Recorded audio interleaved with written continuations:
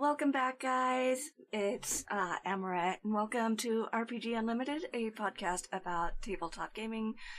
We'll be interviewing players, game masters, artists, game designers, content creators for their unique views and experiences within the tabletop role-playing space. Today, we are talking with Renee Rhodes, who is creator and DM of Fate and the Fableminds, an actual play podcast, social media manager for Monocle Society, the creators of Weave, and streamer on Nerd Immersion and Scraticus Academy. She's a writer and content creator, and you can learn more about her projects at radian.com, fatefmcast.com, and monoclesociety.com. I'm going to go ahead and hit that ridiculous wall text thing, which is going to have links not only to the projects and stuff that she has going on, but as well as to captioning, where you can support both myself and her, and more. So, with all that taken care of, hello Renee, how are you today? Hi, I'm doing very well. I'm excited to be hopping in and recording a podcast. One of my first weekends in Seattle, so. Awesome. Tell us a little bit more about yourself.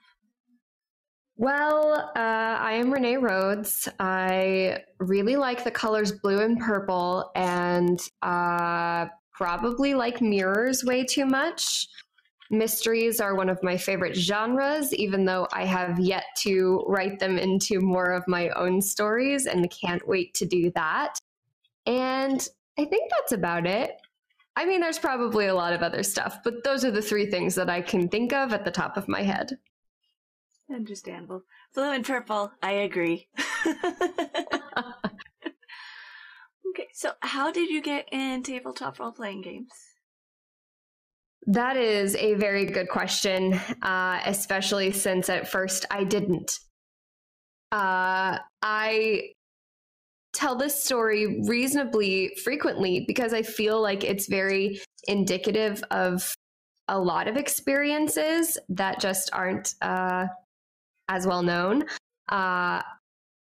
I walked away from my first game thinking, I'm never gonna play again. It's just not for me, and that's okay. Different people like different things, and I just clearly don't like role-playing games. I was very wrong.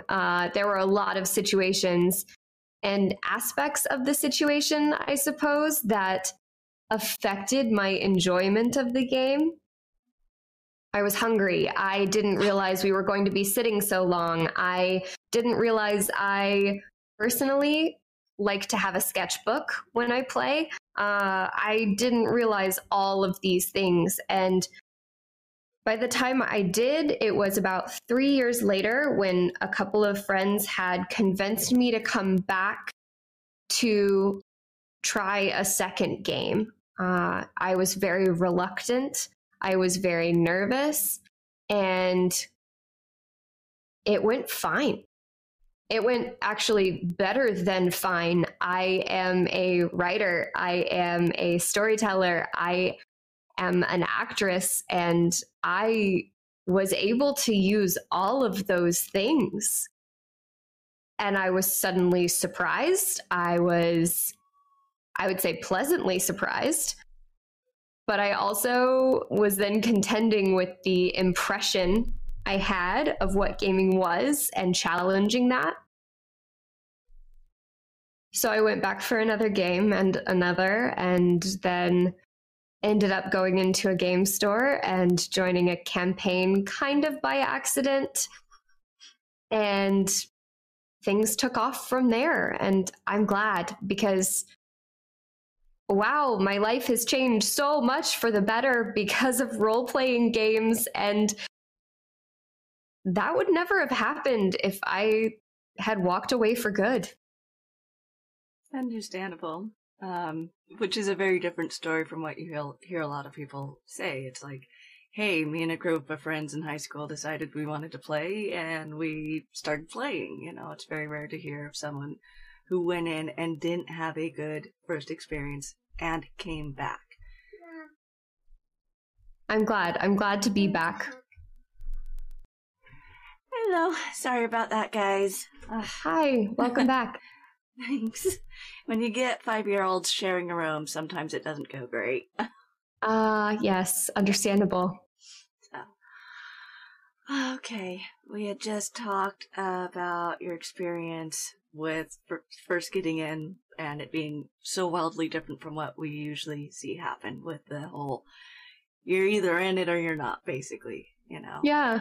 How would you say that really affected your perception of the game coming in as someone who initially thought they wouldn't return? I think I fell into the mindset of stereotypes.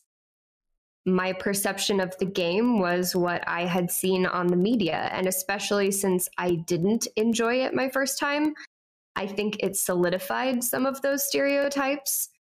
And now being on the inside of gaming, playing so many RPGs a week and loving every second of it, I hope to challenge others' perspectives and those preconceived notions, those stereotypes that people cling on to, because I know what it was like to believe them, and I know what it took to overcome them.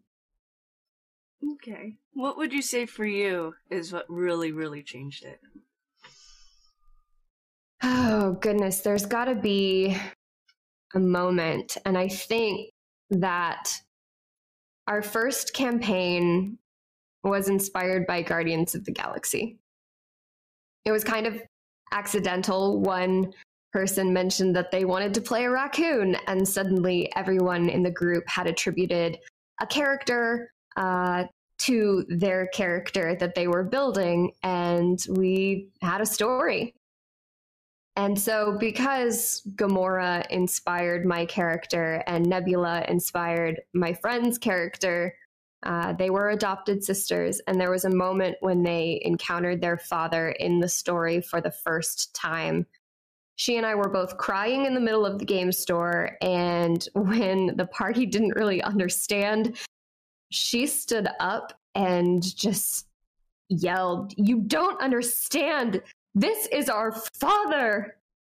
And like everyone in the game store turned to look at us, and we were just standing there hugging and crying over the fiction we were creating in real time. And it just felt so immersive. It felt so real and valuable. And I think that's when it kind of clicked for me that I loved doing it and that anyone can do it. Maybe you need different games or different mechanics to make something work for you.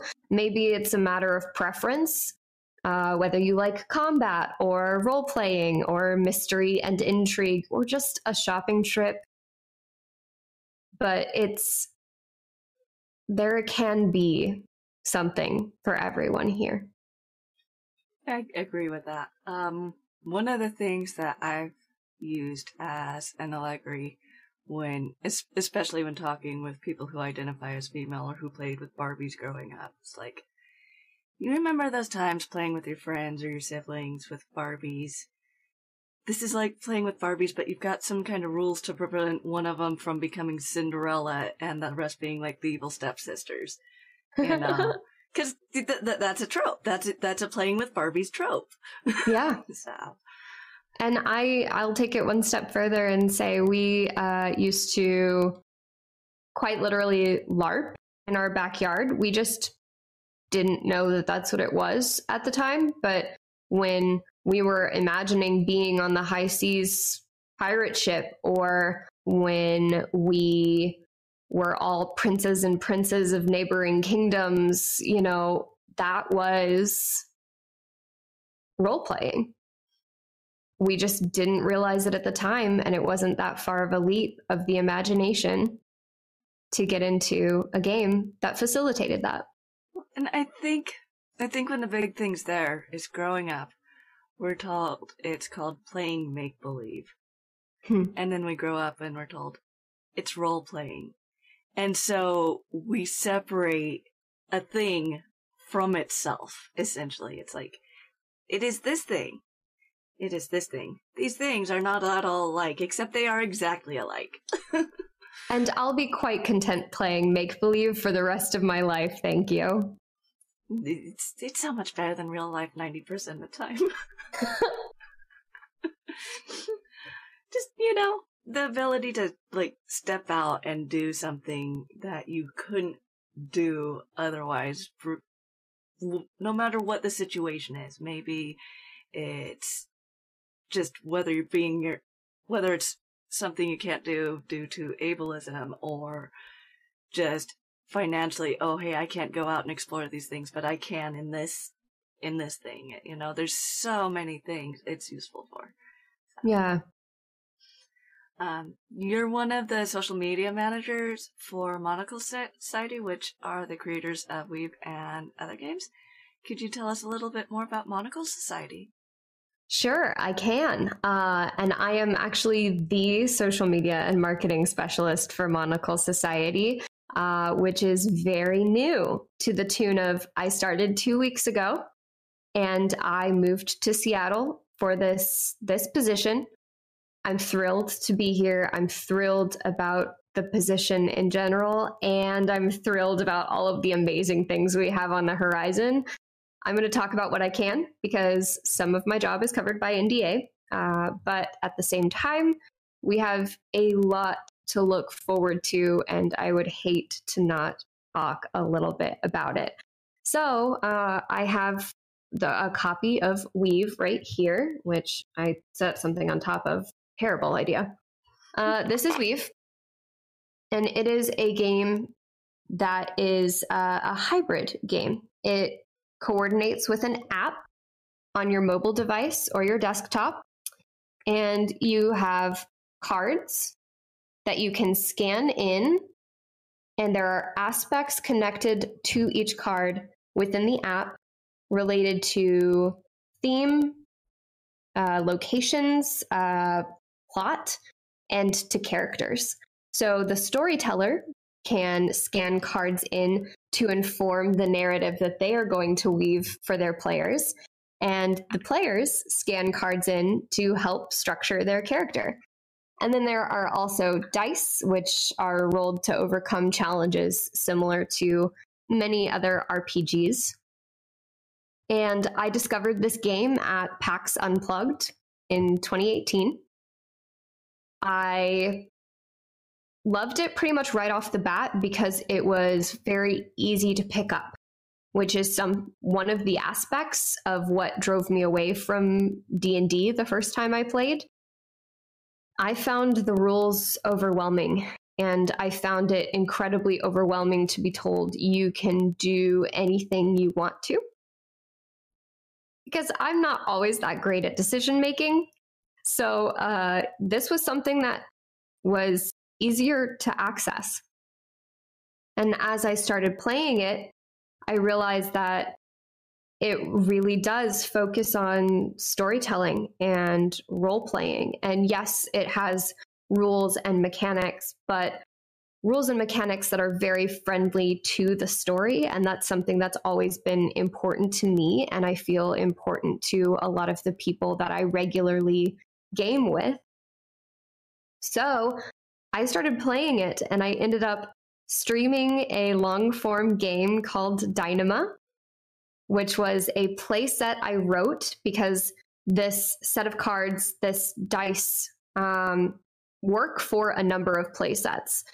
Playsets are settings like space or high school hallways, or for Dynama, it was a high magic, high technology future, post-apocalyptic. The world has ended and grown back, and now there is magic everywhere and death robots wandering the world.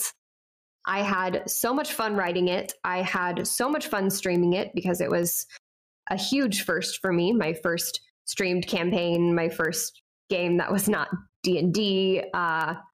It was big, and I fell in love with the game more, and I learned more about it. And then this position opened up, and I went for it. So after the entire process, I find myself here working at Monocle Society for 2 weeks now and really loving it.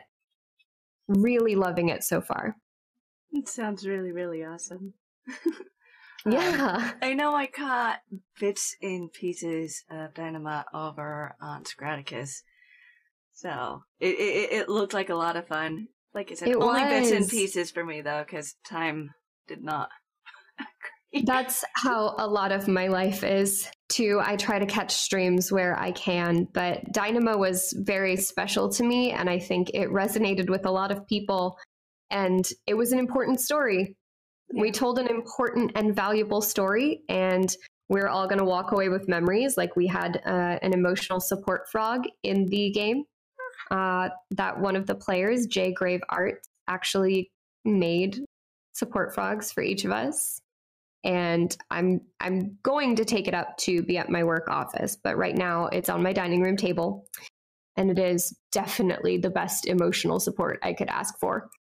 And yeah, it was a really rewarding game, and I can honestly thank them for, well, putting on a great show for one thing. I like to think that helped in my consideration for this position, but also in just being the emotional support behind the scenes, because it's not easy to apply for a job across a country and know that you're up against so many other people on LinkedIn, and it's definitely nerve-wracking, and they were there every step of the way, like an RPG family can be, and I'm very grateful for that.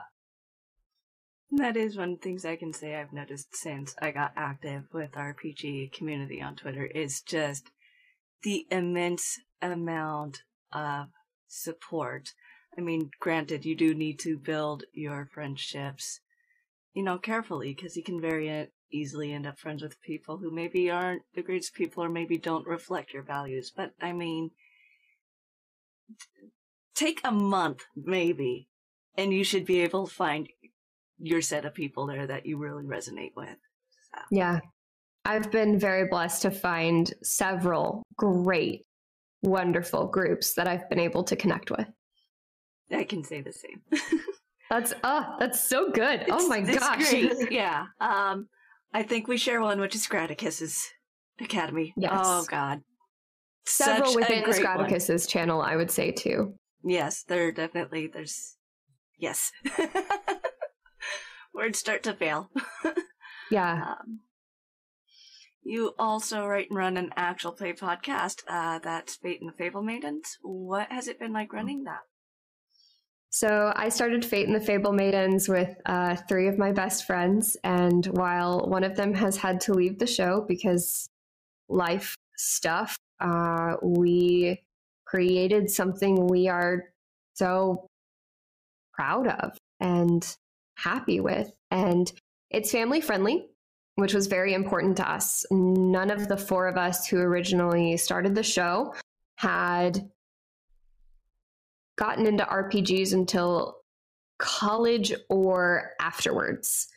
And we think that part of it was because of the media we were presented with. And if we could present media that families would feel comfortable sharing with their younger children, then it could introduce them to the game sooner, and maybe will help other people find a game that they love sooner than we did. It's been a wild and wonderful experience. It's pretty much how I've plugged into the online gaming community. I can put it solely on the back of Fate and the Fable Maidens. And I'm still creating this wonderful show with my friends. And we love what we're doing. We love our characters. And I'm excited for what the story holds. But the community that we've seen grow around the show and the response we've seen to family-friendly content, but also all women content is very humbling, and we're grateful for it. It's not something we expected to see grow nearly as much as we've seen grow in the past year.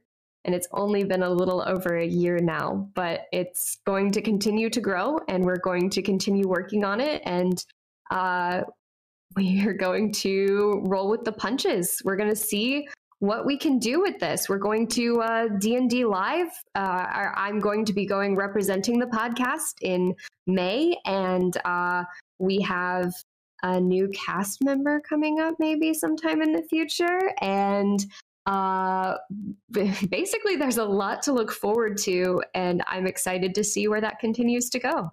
It's really exciting.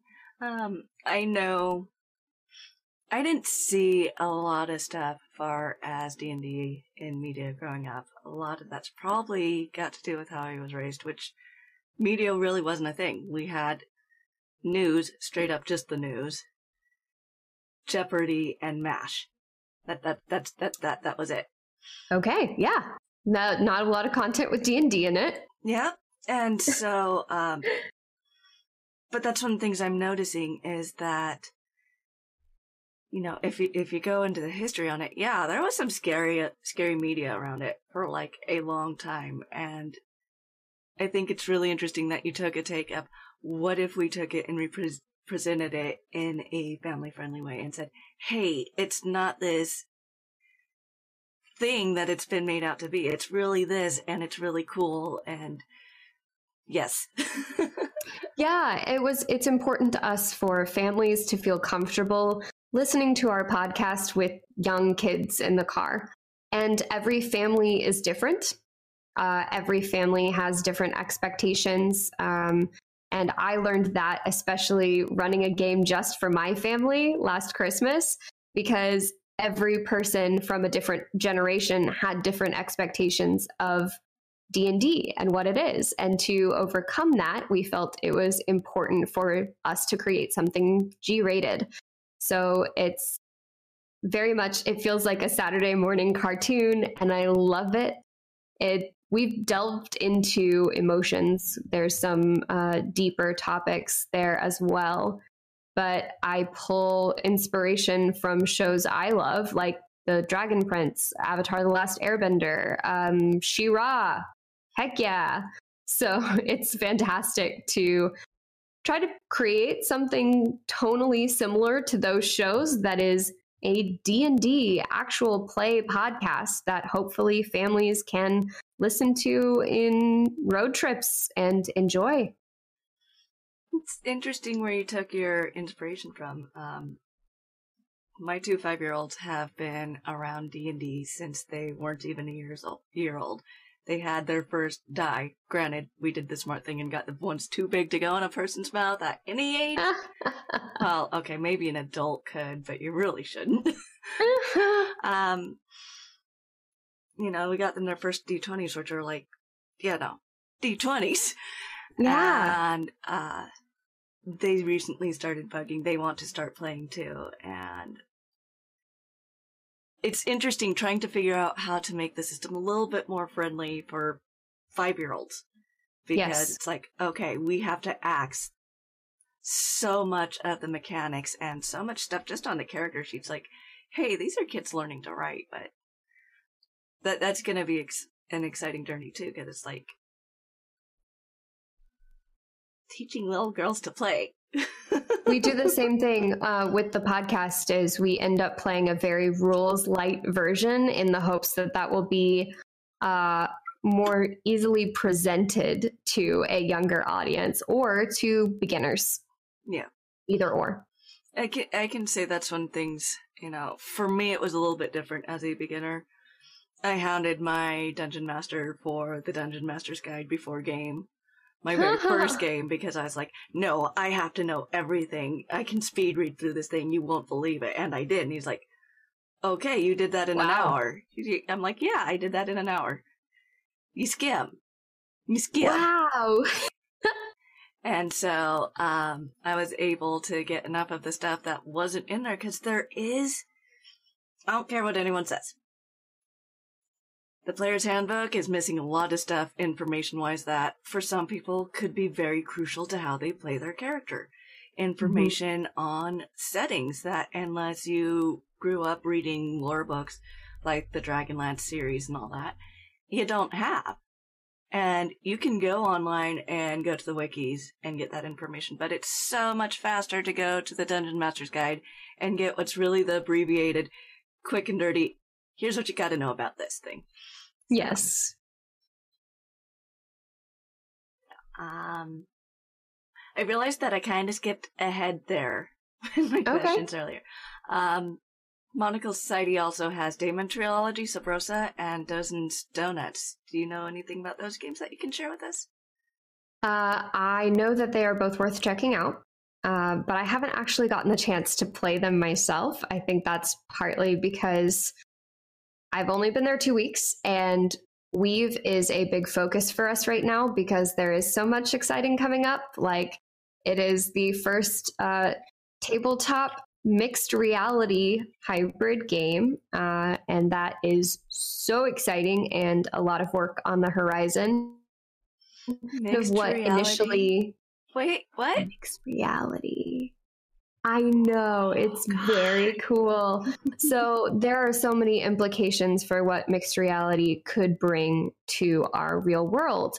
But one of the important things for us is to have a foot in the door for tabletop games so that we reserve a space for the community as the potential for mixed reality grows. And it's very, very cool. I work with fantastic developers who are working in a 3D space right now, and there's a lot of implications for what it could bring to storytelling or to game night.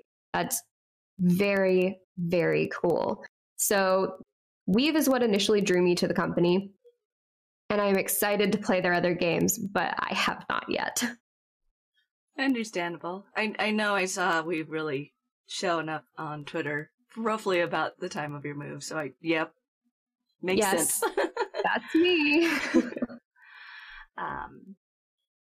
see, we did that. Okay, so you stream on Nerd Immersion and on Scraticus. What has that been like, and what have your favorite games been on those channels?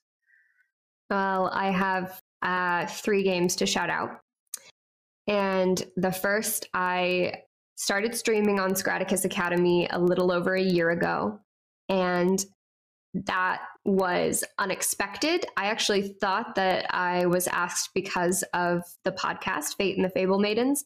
But it turns out that we just kind of ran into each other in social circles. And I joined a one-shot, which was one of the most memorable one-shot stories I had ever played in. I remember hiding behind my hands at a huge betrayal I never saw coming and just loving every second of it. So I joined more and more games, and for a while there my job was full-time, and I could not hop into anything longer form than a couple of one-shots here and there. But once Scraticus moved full-time, I was able to hop into my first full streamed game as a player. We played Cypher System. It is a game called Eden, and I cannot say enough good things about it.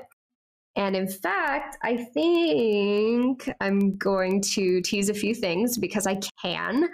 And we are currently playing Season 2 of Eden over on Scraticus Academy on Wednesday nights, and I have a huge Eden-related announcement to be making next Wednesday. It'll be on social media and it'll also be in-game, but I've been working on something really big with the GM for that game, Alice, for quite a while. The whole cast is in on it, and we have some artists in on it as well, and it's going to be pretty fantastic. I'm really excited for it. And it's because we love the game so much. It's something that means a lot to us, and we want it to live on. We want it to reach more people. We want it to be accessible because I think it is a valuable story, and the rest of the cast agrees. And we're going to find a way to make that possible more soon. That's really awesome. That kind of just a bit of information that kind of gives an idea of what the thing is. Yeah, it's a hint, wink, wink kind of moment. But It'll be really good, and there will be more information Wednesday with the project launching a little bit further into the year. And also, around the same time, I joined a Nerd Immersion campaign with playing D&D, a group called the Belladonnas, and that was also huge because they welcomed me with open arms, and it is a game with friends that I look forward to every other week, and we're about to move weekly, and I'm so excited for that because it's so cathartic to play with a group that I love. And then my last game to shout out is, of course, Dynama, which I talked a little bit about already, so I won't spend too much time here, but that game I will remember forever because of the first it was for me. And I always think about how if things had changed, if things had been different, it could have had worse memories. And honestly, I will fondly remember everything about the experience, even though it happened while I was applying for a job and had huge health problems and major surgery and all of these things that I think could have prevented me from enjoying it if I weren't with such an incredible group who shouldered the storytelling together. It was a joint effort. And if that meant I had to stream from my bed, recovering from surgery and on a lot of pain meds, play with that group and tell that story, then gosh darn, I was going to do it. That's a lot of dedication there. I think it's important for everyone to have that at some point, if you're gonna be doing this as a long-term thing, to have that experience with that one game that just, will stick with you the rest of your life. Whether it's your first game or your 50th game,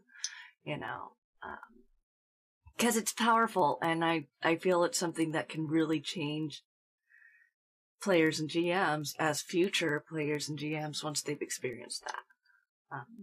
I also want to say I have played on Encounter Roleplay before. I had to leave the game that I was regularly a part of because of the new job I started. The stream fell solidly during my workday, and so I couldn't manage that. But I had an incredible team over there as well that I was grateful to play with, and that was a great opportunity. And I'm sorry I had to leave, but also I'm so grateful for the games that I did not have to leave because of the move, and 2 of them are part of Scraticus Academy, and that is a fantastic space with fantastic people. 2 incredible games. I love them. I cannot say enough good things about them. Wow. Eden and Dynama. Wow. I know.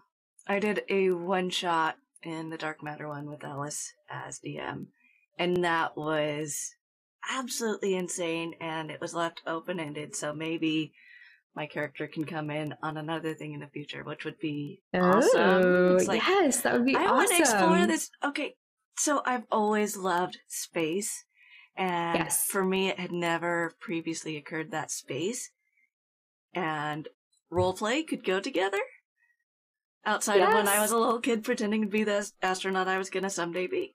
So to experience that in a game, like,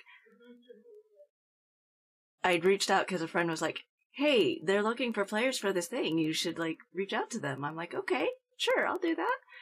And it just happened, and it's like, you don't understand what just happened here. You don't. I just got to live out my dream that otherwise can't happen because physical limitations, Yeah.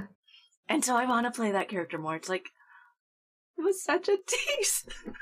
Oh, and they stick with you, those characters that you love and you've only played once. I finished my D&D live character today, and I'm so excited to play her, but now I'm getting too excited to play her, and I'm only going to get to play her for an hour and a half in LA. And so I'm already thinking of other places where she could show up so that I get to love her more. That's one of the things I did when I started DMing, which is only a recent thing. I've been playing for roughly 5 years, but I was like, I've held all these campaigns where I rolled a character, starting in high school. Okay, I had many years of rolling characters, and that was it. And I was like, I want to play these characters. How can I do that? I'm DM now. I am playing these characters. Yeah, that's probably what'll happen is she'll show up somewhere in a game in something I run. You'll be like, oh, I recognize that name. Huh. Yeah, I'm excited. Michael Lane pointed out Arger 37 from Dark Matter did come up in Eden. I remember that. Because I caught the tail end of the season finale on both of those, and I was like, oh, what the? And I think it's important to say that it did not just come up, but it is somehow essentially tied to Eden, because we are getting more Agro 37 references in season 2, and we're not sure exactly how everything connects yet, but golly gee, it's looking pretty mind-boggling so far, so... Ellis is so good at doing that stuff. She's so good. Yes. Yeah. I'll have to work on getting some of the Argo 37 crew in on this project with Eden as well, because I think the more the merrier, and if they're tied together anyway, let's get some more recognizable voices in. That'd be awesome. What? It isn't Blister's fault. I don't believe it. I mean, have you met Blister? That's what I'm saying. I don't believe it. Yeah. I would blame a lot on Blister, to be honest. Tries to fix things, makes them worse. It's awesome. Yeah, it's pretty easy to just point fingers. Yeah. You said one of the things you do is you're a writer. What is one of your current writing projects, if you're comfortable sharing? Yeah, absolutely. So my current big writing project is I'm actually revising the Dynama playset for Weave. I really liked writing it, but I learned a lot from playing it on stream that I think will affect how it actually plays out for other people. So I'm revising it, editing it so that it kind of reflects what I learned about the world and what I want other people to be able to experience with the playset when and if it becomes available. And I'm just going to say when it becomes available for a greater audience. And I'm excited to share that. But then also, I have a number of novels that I work on. And so I have a long-term project that I'm looking forward to getting back to, spending some time. I started writing it a while ago. It started as a short story and has expanded into something more. And it's middle grade horror. And I want to spend more time with it. I want to work more with it. And I'm hoping to build that into my routine here. Lastly, I have been working on scripts. I'm just going to leave that one there and not delve into it too much. But yeah, I've been working on some scripts. Scripts are exciting. Scripts are exciting. Scripts are very exciting. What advice would you give to someone just getting into tabletop roleplay gaming? So I think one of the best pieces of advice that I wish I had known was to set your perceptions aside when coming to the table and just allow yourself to be open-minded with who you're playing with, where you're playing, what game you're playing. Whatever you've seen could be true. But a lot of places, it's not. And that could go either way. Like that could be something positive, that could be something negative. But if you leave those perceptions, you're going to see things as they really are. If you find yourself in a toxic situation, absolutely feel free to leave. No one will judge you for that. And if they do, they are not important. But you might find that when you put those perceptions aside, you're in a really positive place. And you might discover more that you love because of it. Some pretty good advice there. I know myself, I haven't ever experienced a negative space, and I know that I'm really, really blessed on that, because I know so many people do, regardless of where they're coming from. So yeah, I've been in several negative situations starting out and some that just got worse. But even then, I learned so much from the way the important people, the ones that I want to keep around me, rose up in support, and that was very valuable. So I've found a good place. I've found a good group, multiple good groups. And so those negative experiences don't have to weigh me down. I've had them. I'll be honest about them. I'll share about them because people can relate. But I have overcome them in the gaming space, and I couldn't have done it without the amazing people around me. So awesome. I'm glad that you've, that even when it wasn't great, there's something that you were able to walk away with and that you were able to continue and then find the good experiences. Yeah. Multiple great experiences. And oh my gosh, we've talked about it a little bit, but I've made so many friends. Like, this is the first time we've really gotten the chance to talk, but I'm grateful for it because I've seen you around, and I feel like connecting with you and forging a friendship with more people in the RPG community is one of the reasons I love being here. I can agree. I know we've kind of been in each other's peripheral for like a couple months now. I'm like, yes, she's super busy. I'm super busy. At some point, we may not be so super busy, but right now. Hey, we found the overlap, and I'll take it. That's great. Yes. It's a great opportunity to sit and talk. Another thing, I saw you were in on the upcoming charity in May. Yes. That's exciting. Yes. Waiting for more information on that, but there's going to be a charity thing ran on, oh God, I don't even remember the channel right now. More info to come on that. Yes. Where were we? Okay. What is one of the biggest things you've learned since you started running Fate and the Fable Maidens?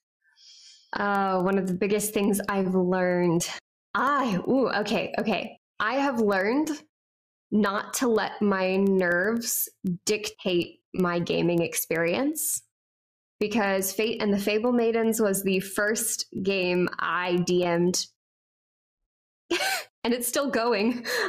So it was a huge experience. I felt a little thrown into it, and part of that was on me for throwing myself into it. But at the same time, through that process, I learned that I didn't need to be nervous every time the characters talked to a plot-relevant NPC. And I didn't need to be so nervous every time I dropped an important story element into the audio. There were so many things that I was very shaken by in the first few episodes that now come more naturally. And I think anxieties are normal and valid and natural, but it's also exciting to know that looking back a year later, I have been able to overcome a lot of those nerves, and they no longer affect my storytelling in the same way that they used to. So that was a huge thing. And I would say a very validating thing to learn is that I can tell a story and I don't have to be nervous every time I do something with it.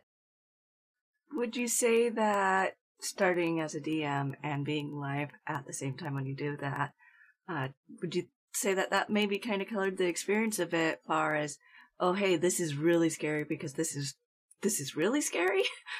Yeah, I would say that. I mean, there are a lot of really scary steps I've taken. I'm scared every time I run a new RPG just because it's different and I have to learn it. And I love doing it. Absolutely. I wouldn't trade it.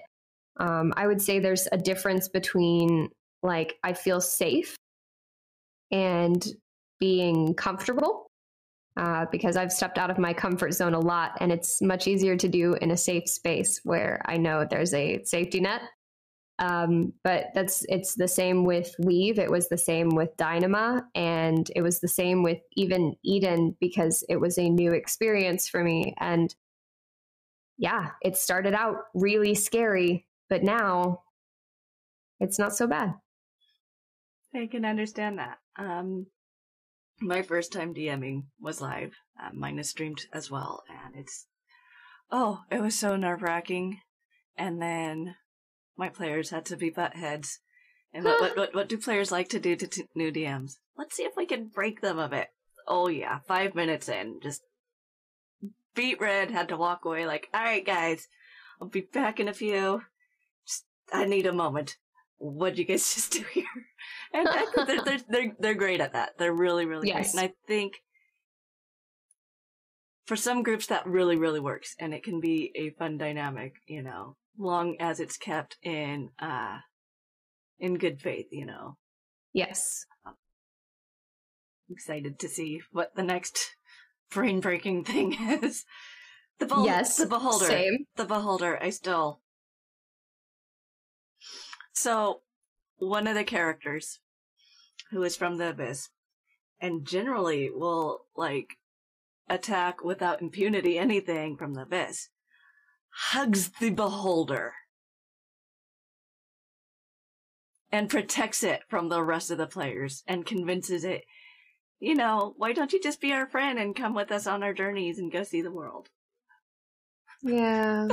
It's sweet Yeah, on the one players. hand, but on the other hand, it's like, it is a Beholder. What did you do? It has death rays coming from its eyes. Oh, not this one, Can you apparently. hug it? Oh, of course not. I had a friend whose first experience playing D&D was a one-shot after she'd had a really crummy day. And she ended up coming to the game store to an event that I organized there once a week. And she showed up, made a character named a Dragonborn named Kyle Fosho. And Kyle Fosho hugged one of the antagonist pixies. And Kyle Fosho ended up engaged to her by the end of the game. And the whole game store threw a wedding the next week for the two of them. And now Kyle Fosho's character sheet is hung on the wall in her apartment, in her bedroom, next to a printout that she made that said, "I hug the pixie." It's so awesome. And so if that's her one D&D experience and it's framed on her wall, we're doing something right there. That's pretty awesome.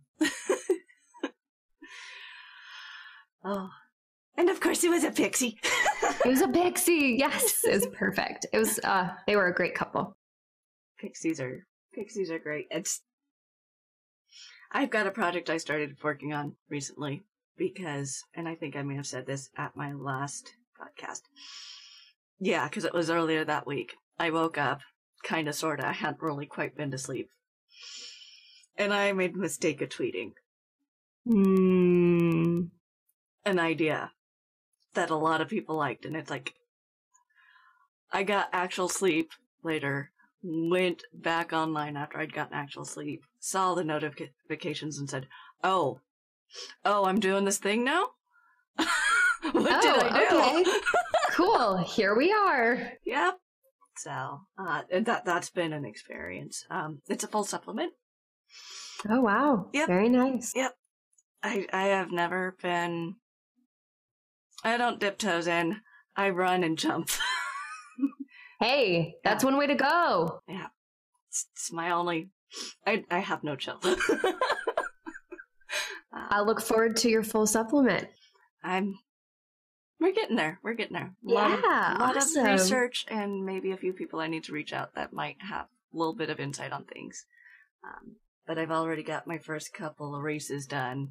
Just need to fill in the lore stuff. Okay. We're doing it already. Awesome. Yeah. Awesome. It's huge. Sorry. No, it's exciting. I'm excited about it. I'm excited when other people are excited. It's great. Yeah. So, who or what inspired you to start playing tabletop role-playing games? Who or what inspired me? Wow. I don't know. And I'm actually gonna say no one.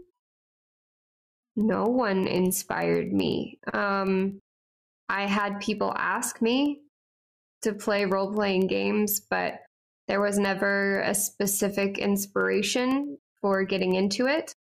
Of course, since getting into it, I've discovered people that I admire and who do inspire me within the space, but not at the get-go. I didn't even realize this whole world was here. And there were several people who encouraged me to play that I don't want to play with. And I would rather not play with again. But then as I started getting into it and enjoying it more, I did find a handful of people that I would play with anytime. And I'll say that they inspire me. I'll say that my core group for Fate and the Fable Maidens, Laura Hutton and Samantha Turley, and it is Laura's birthday, by the way, so quick shout out to her. Happy birthday, twin. Yay! And I think it's like 3 minutes left in her birthday.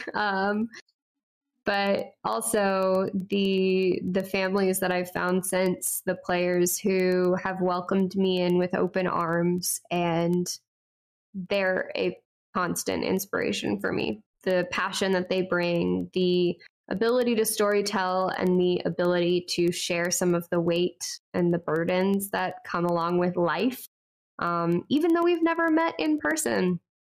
I think that's pretty inspiring. So shout outs to all the casts of Fate and the Fable Maidens, the Belladonnas over on Nerd Immersion, and Eden and Dynamo over on Scraticus Academy. I think that's a really interesting thing too, because a lot of people come in with, oh hey, inspiration comes from somewhere, and it doesn't have to. But I think very much the thing that keeps people in anything that they're interested in, if there isn't inspiration at the start, if inspiration comes in while they're doing a thing. I don't see anyone that really sticks with stuff if that never becomes a part of the equation for them. Yeah, it's important, and it's everywhere around me now, which is pretty stinking cool, to be honest. Yeah, I can agree. I agree with that. I think with that makes now a good time to go ahead and take a break. So we're gonna take off for a bit, and we will be back shortly. And we're back, guys. Yay! Hi, Panorama Pal. We see you there. You mind telling us a little bit about Unlimited Saga? Because neither one of us have heard of that one, and you've kind of piqued our interest a bit with that. So we're curious. Yes. What is this Unlimited Saga that apparently may have been a bit of a dumpster fire for someone? Happens. Yeah. Can I look at this train wreck, please? I want to know.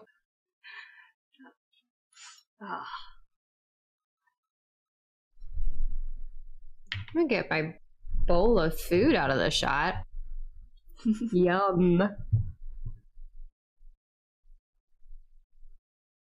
I don't know if I have anything that I would consider a worst RPG yet.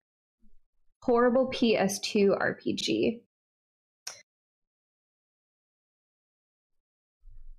Oh, that hurts with a beautiful art style. No! The art style just like twists the knife. Yeah. I can see that. No, that hurts. I know. As an artist, that hurts. Great art. God, gameplay. No. Okay. I wonder if there's like a tabletop version of it though, because then you can control it. Well, I mean, yes, always possible. Mechanics, sometimes you'd have to tweak or like, use other mechanics in a world, but Yeah, there's always possibilities.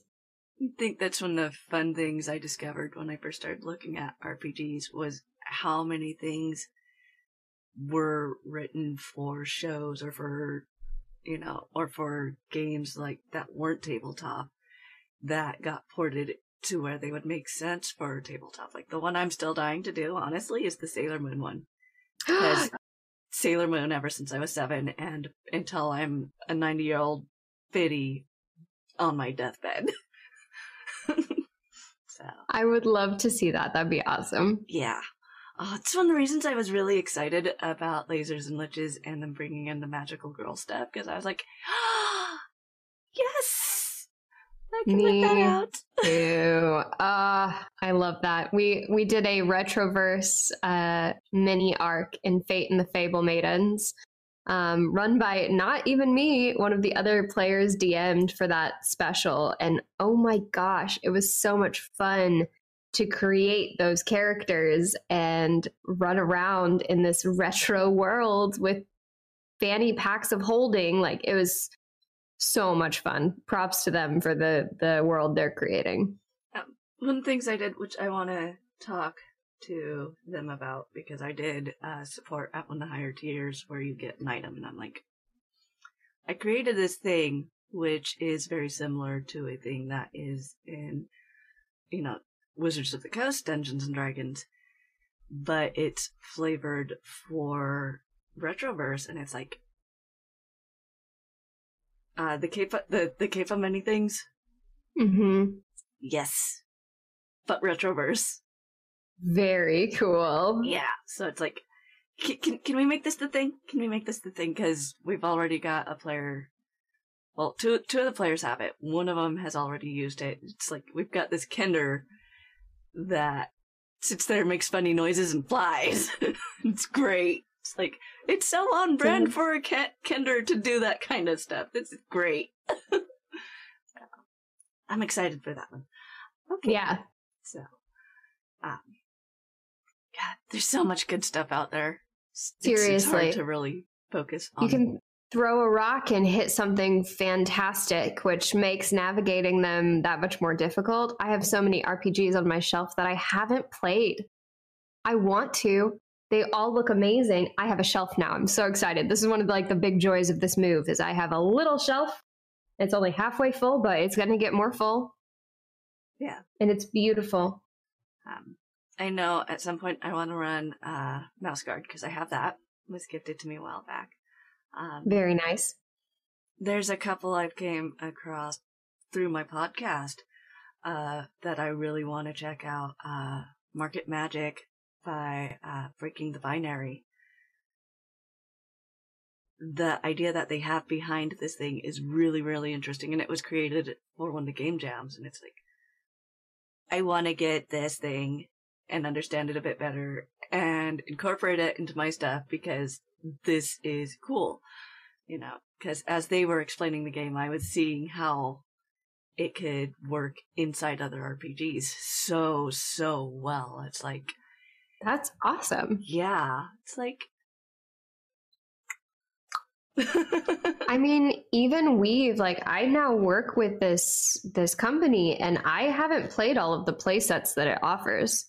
I think I've played 3 of 6 that are currently in there, and I need to. I don't know exactly when I'm going to find the time, but I need to.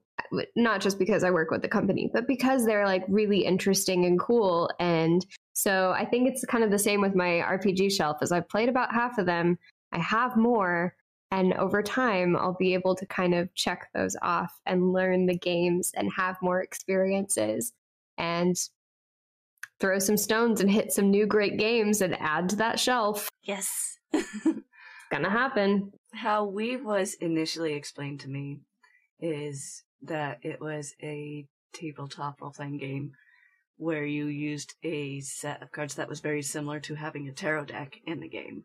And I was like, yes, that's something I need to check out because tarot cards are a thing I do. So look at that art. The art is fantastic. It's beautiful.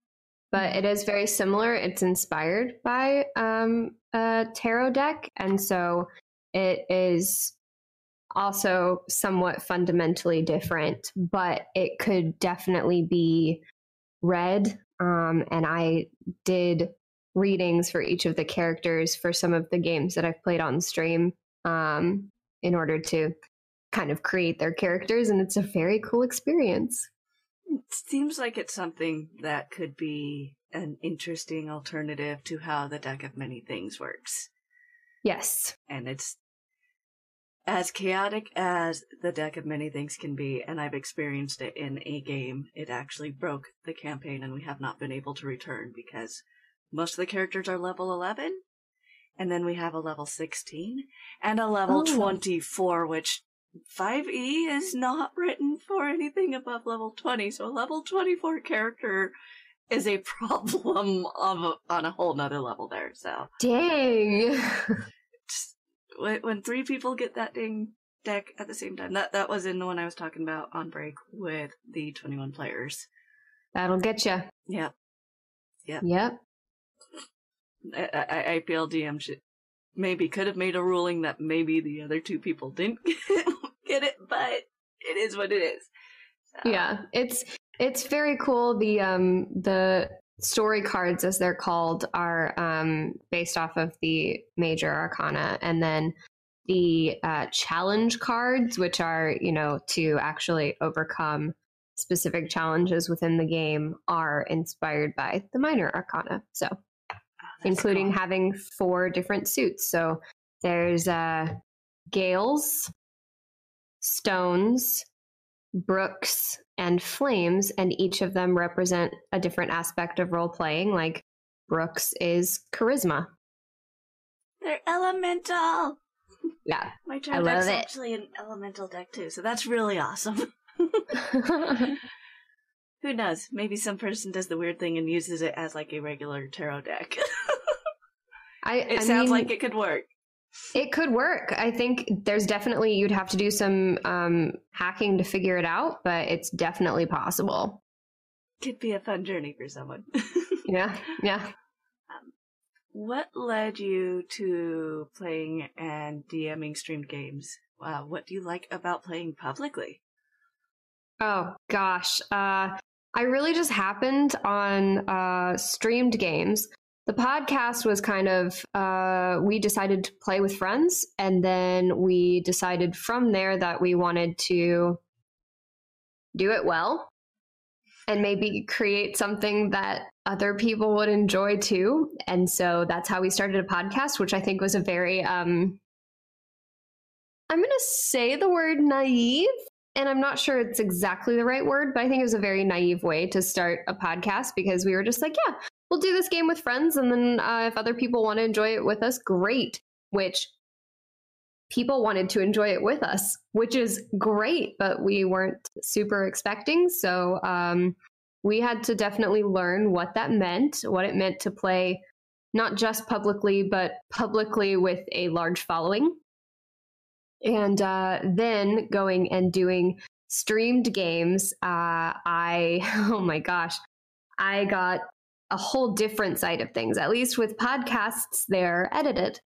So if we made a flub in the audio, if we said something that wasn't family friendly, we could go back and re-say it and fix it in post. But on stream with live mistakes, live responses, it was a different beast to tackle. And I think for me, I've enjoyed it a lot, but I definitely notice moments where I wish I could have delved into a character moment differently. And of course, there are some that are still fantastic and I love them, but sometimes Renee, don't know how to respond if I'm thrown off guard by something. And I know that the character would have responded differently, and I wish I could do that justice, but because it's live,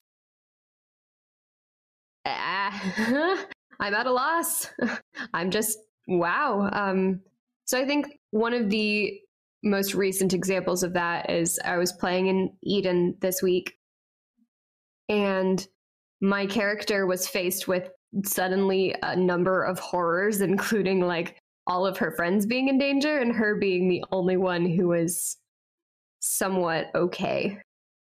And there was no good option for her. I mean, there was nothing really she could do. It was pretty helpless. And I think I'm nervous for what it will mean when we come back for next episode and how I play out those feelings, because she struggles a lot with anxieties and panic attacks. And while I've experienced those and can role play them, I want to do it justice, and I want to share that with an audience, and also trying to put that in a story that I know needs to continue and needs to continue live is kind of a daunting task.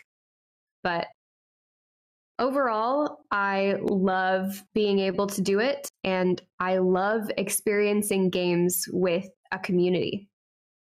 It seems one-sided to be a part of a podcast, but we never feel like it's one-sided. We don't feel like our table is just for players, for friends. It's lots of friends. It's all of the Fable mates, which is what our community named themselves, which we're still floored by. So we have 4 friends and a bunch of Fable mates experiencing that podcast together. And then with the streams, being able to chat with people in the actual Twitch chat and then hopping over to Discord to yell about things.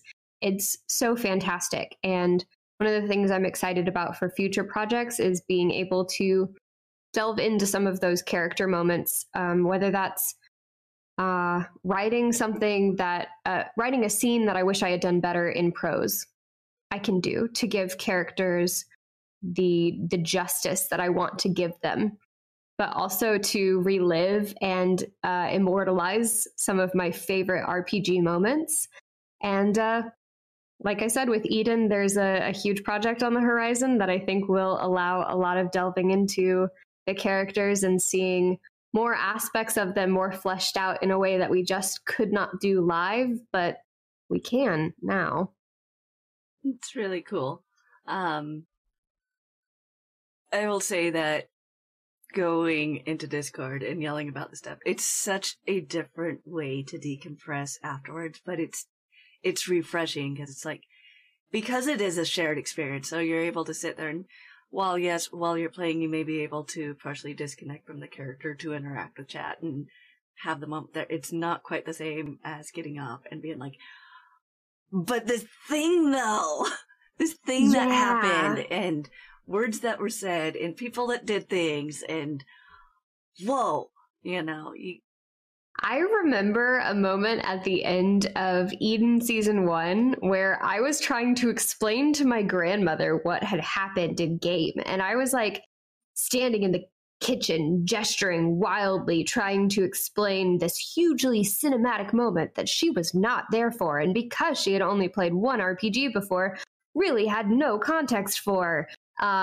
But she listened and smiled and nodded because she knew that I was excited, and she asked questions like, whoa, did that really happen? And I was like, yeah. And it was so exhilarating. So there's definitely something to be said for having those outlets in your real face-to-face life. But Discord has been very cool because even though it is through a screen, I can still yell with other people who had similar emotional reactions to the story. We're all playing together, really. And if I'm yelling about something that happened with my characters, someone in the audience is too, and that's freaking awesome. Yeah. That's kind of reminds me of, going back to childhood and playing stuff, and you go in and you tell your parents about the thing, and they're, or your grandparents, whoever you're living with, and they're very much, they remember being children and going through the same thing, and they're very much same thing. Yeah. I remember one of the first moments when I realized, as I mentioned earlier about us standing up in the game store, one of the first moments when I realized I was going to love RPGs was when my character was able to achieve something epic in combat. And I told the whole story to my roommate at the time, who now has a framed character sheet by her bed, but didn't at the time. And so she was just like, but she was willing to get excited because I was. And so thank you for those people who may not be gamers and may not play regularly, but are willing to share the excitement because we're excited. And that's a powerful thing. I know when my sister lived closer and I'd visit her and I'd excitedly tell her about things and she'd just be like, ugh, nerd. And I'm like, yeah, but. Yeah, always. And proud. Yeah. And it was just, I'd love to say I could someday get her into it. No, she is just, if it's ever been labeled as a nerd thing, it won't happen. Like, I'm trying to argue in my nephew's favor of having consoles in the house because it's like, no, this is like a cultural thing. You know how people will talk about things that we didn't watch growing up and we didn't catch until we were adults and we didn't understand? This is very much the same thing. Let's not do this to the next generation. They need this as much as we needed the TV stuff. That's actually one of the reasons I love that Weave is called a storytelling game. That's what it's like tagged as, and I think that's so valuable because there are a lot of people, and the reasons why we don't have to touch on, like, there's a range of reasons why people may not associate positive things with role-playing games or tabletop role-playing games. And so I think that having something that is a storytelling game allows people to feel more comfortable with it if they had those either bad experiences or negative perceptions because of what they've encountered in their lives. So it's a pretty cool thing. Definitely does a lot to divorce it from the stigmas, it is big, and I think a lot of games could do good by shifting away from that. Maybe someday role-playing games aren't called role-playing games anymore, and maybe that would be a good thing. Yeah.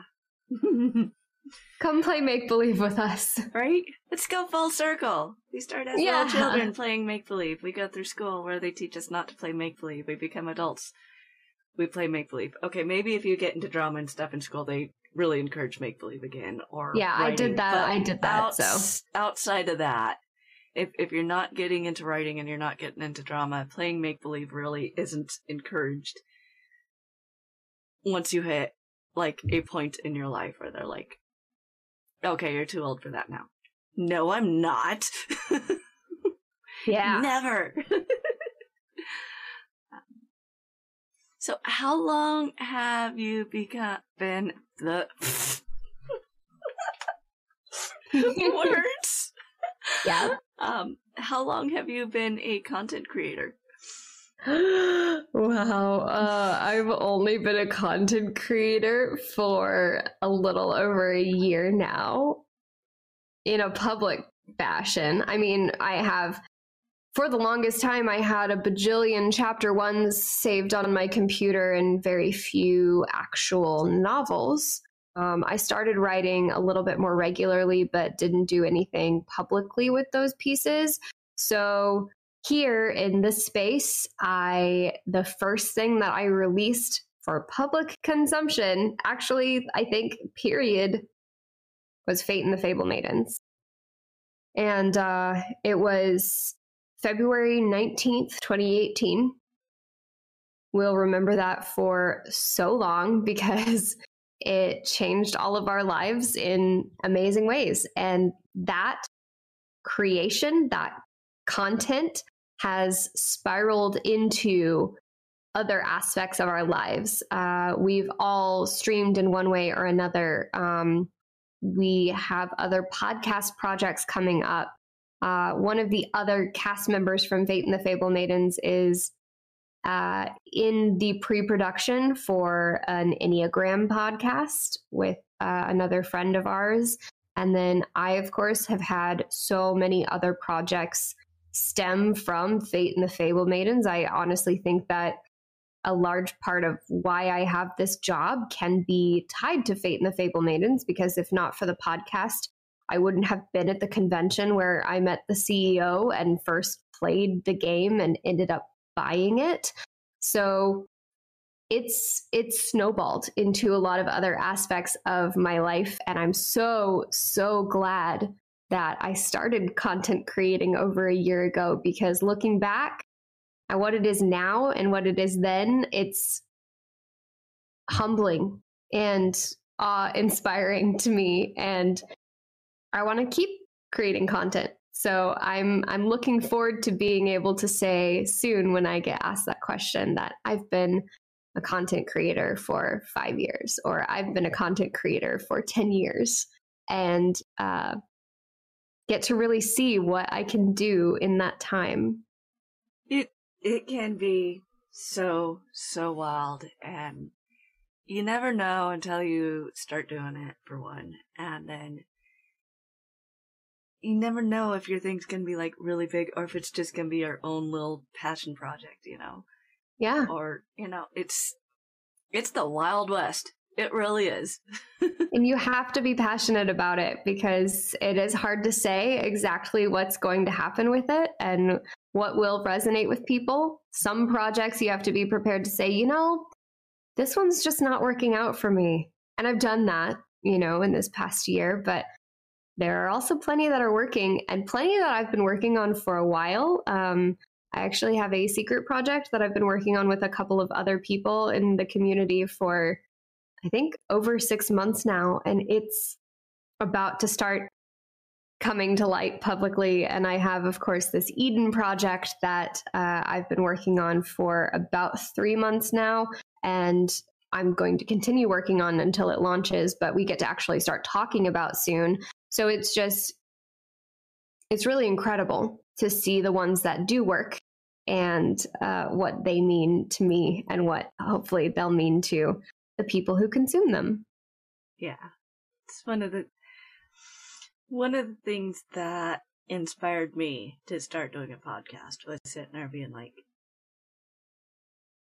you don't see outside of conventions, to my understanding. I've never been to conventions. I've got my first one coming up this year, and unless something happens before January, and I managed to go to another convention before this one, I'll be doing my first panel at my first convention. But it's my understanding that generally there aren't a lot of interviews within the space outside of the conventions themselves. And it's like, why is that?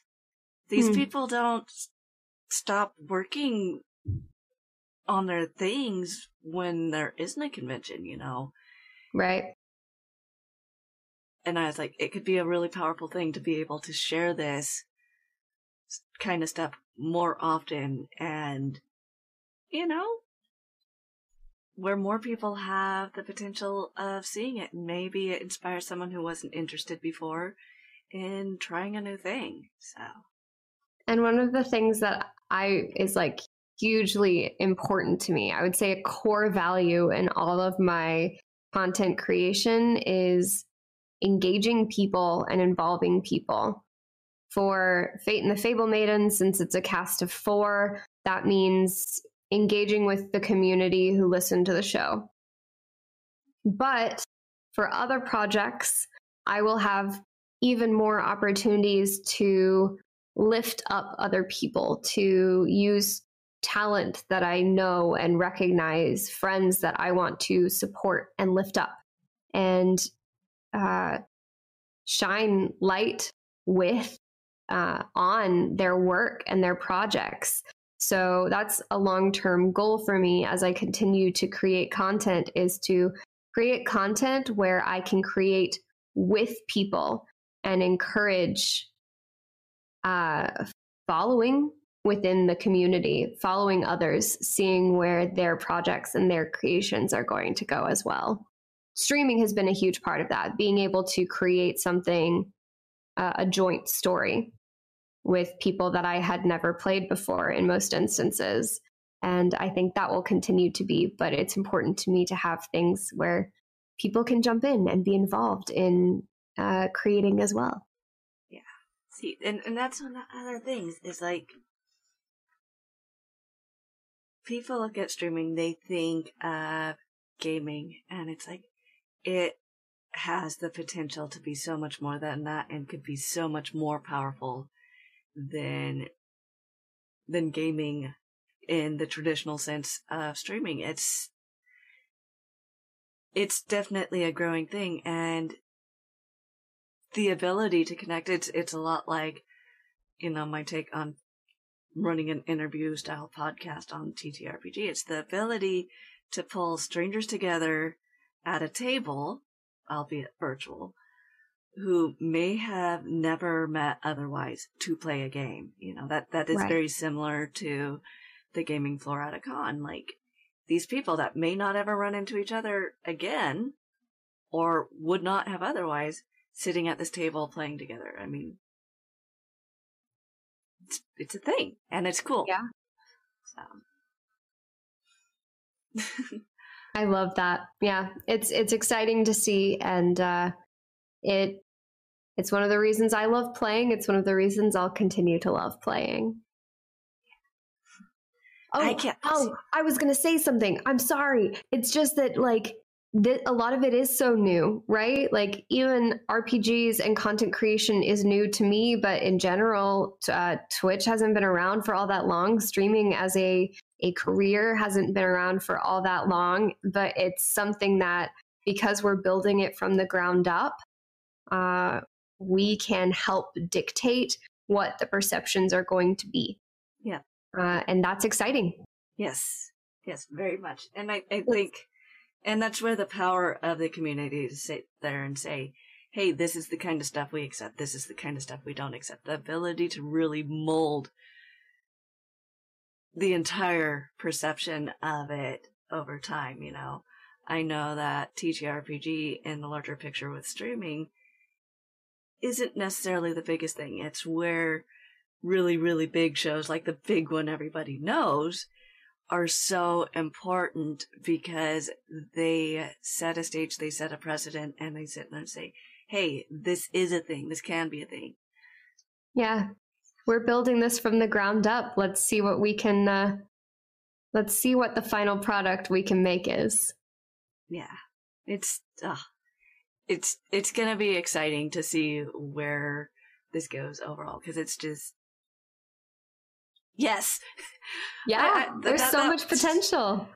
That is the big word of the day. Yes. Yes. And I think that's one of the things that I'm excited about too, is I am working with a company now that is working with emerging technology and is looking towards the future. And again, it comes back to, I am so excited to see what we build.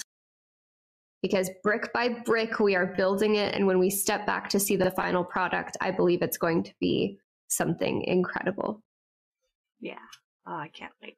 I can't wait, because it's so cool. Yes. What have been some of your highlights and one of your lowlights as a writer and content creator? I say one because I know it can be really hard to put out something that maybe didn't go the way you planned, or,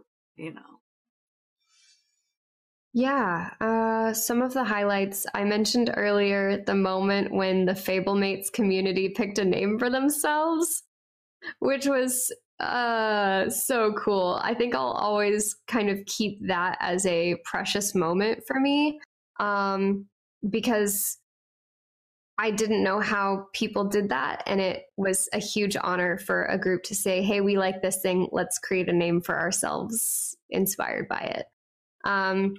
There was also a moment where someone found me at PAX Unplugged to give me a piece of art that their 8-year-old daughter had created from listening to our podcast. And that was so important and so valuable. Like, I cried. It's beautiful. And I have it with me in my backpack pretty much all the time. We have fish tacos in our podcast. And so she drew a little taco with a fish tail sticking out of it, and it's just perfect. So that was incredibly meaningful. That's another moment I think that stuck out to me. And then meeting people at those conventions and realizing that people have heard of me or recognize what I do, or stop me for photos. That's humbling and precious. And I'm so grateful for that, because it is an indicator that what I'm doing resonates with people. And I believe every story can have a positive impact on someone. It could be the writer or the creator themselves, or it could be the people who consume them. And some stories have enough to resonate with a lot of people and have the opportunity to the resources to resonate with a lot of people. And I'm very grateful that my content has resonated and that I meet so many incredible people, friends, fable mates because of it. That sounds great. Chat did bring up a good point, and maybe it's something I should do. I hadn't thought of it before. Thank you, Nordic Greek. So if you're just tuning in, my name's Torn Pixie. This is the RPG Unlimited podcast, and we are talking with Renee Rhodes, who is DM and creator of Fate and the Fable Maidens, as well as the social media manager for Monocle Society. I believe... Me. Checked. Did I spell that right? I did. Yes. There we go. Spelled it right. Yeah. Perfect. So, if you'd like to check out more information, you have that there, except for that second one, because I misspelled Fate. It's supposed to be Fate's FM cast, not Fat FM cast. Oh, I didn't see that. Yeah. Fate FM, yes. So. And we, yes, I have a family-friendly podcast called Fate and the Fable Maidens that I make with some of my dearest friends. I recently started this job with Monocle Society, working with the Weave game here in Seattle, which I moved across country for, and it's been about 2 weeks of just awesome adventure so far. And I stream pretty regularly and have a lot of projects upcoming that I'm excited to talk more about. So thanks for joining us. It's awesome. And yes, thank you for the suggestion, because I hadn't thought of it before. Definitely a thing in the notes. Hey, do this a bit more. Not just at the beginning. I think you also mentioned one thing that won low. And I think that was, I think it was when my friend Becca left Fate and the Fable Maidens. We created something so wonderful together, and sometimes life gets in the way. And I get it. I respect her, and I totally understand. But I think I had this rose-tinted view of what we created was always going to be the same. And it's not. Things change. And honestly, I had the opportunity to continue content creating through health problems, surgery, and a big move. But sometimes life doesn't allow for that. And so it was very, very sad to see her go. And it also made me kind of rethink and refocus my mentality on, hey, change is okay. And I can respect change, and I can work with people through change, because things aren't always going to be the same. And that's okay. You've got to let go of whatever you created in your head. Things are going to be forever, because they're not. Yeah, that can be a really, really hard lesson. Especially when you've worked on a project and you're like, we've got this thing set and this is how this works and it's great. And then it's like, oh, there's life. Yeah. Yeah. So it's so true. And like, I the podcast is going to be completely fine. It's one of those things that you roll with the punches because sometimes life doesn't cooperate in the way you want it to. And the best way we can do that is try and respect others where they're at and give them whatever they need. And I love her and support her. And I know that whatever she does when she can do it again is going to be incredible. So.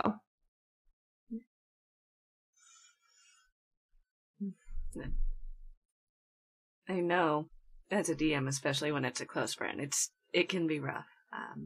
I had a player on that was a close friend, and it wasn't a good fit.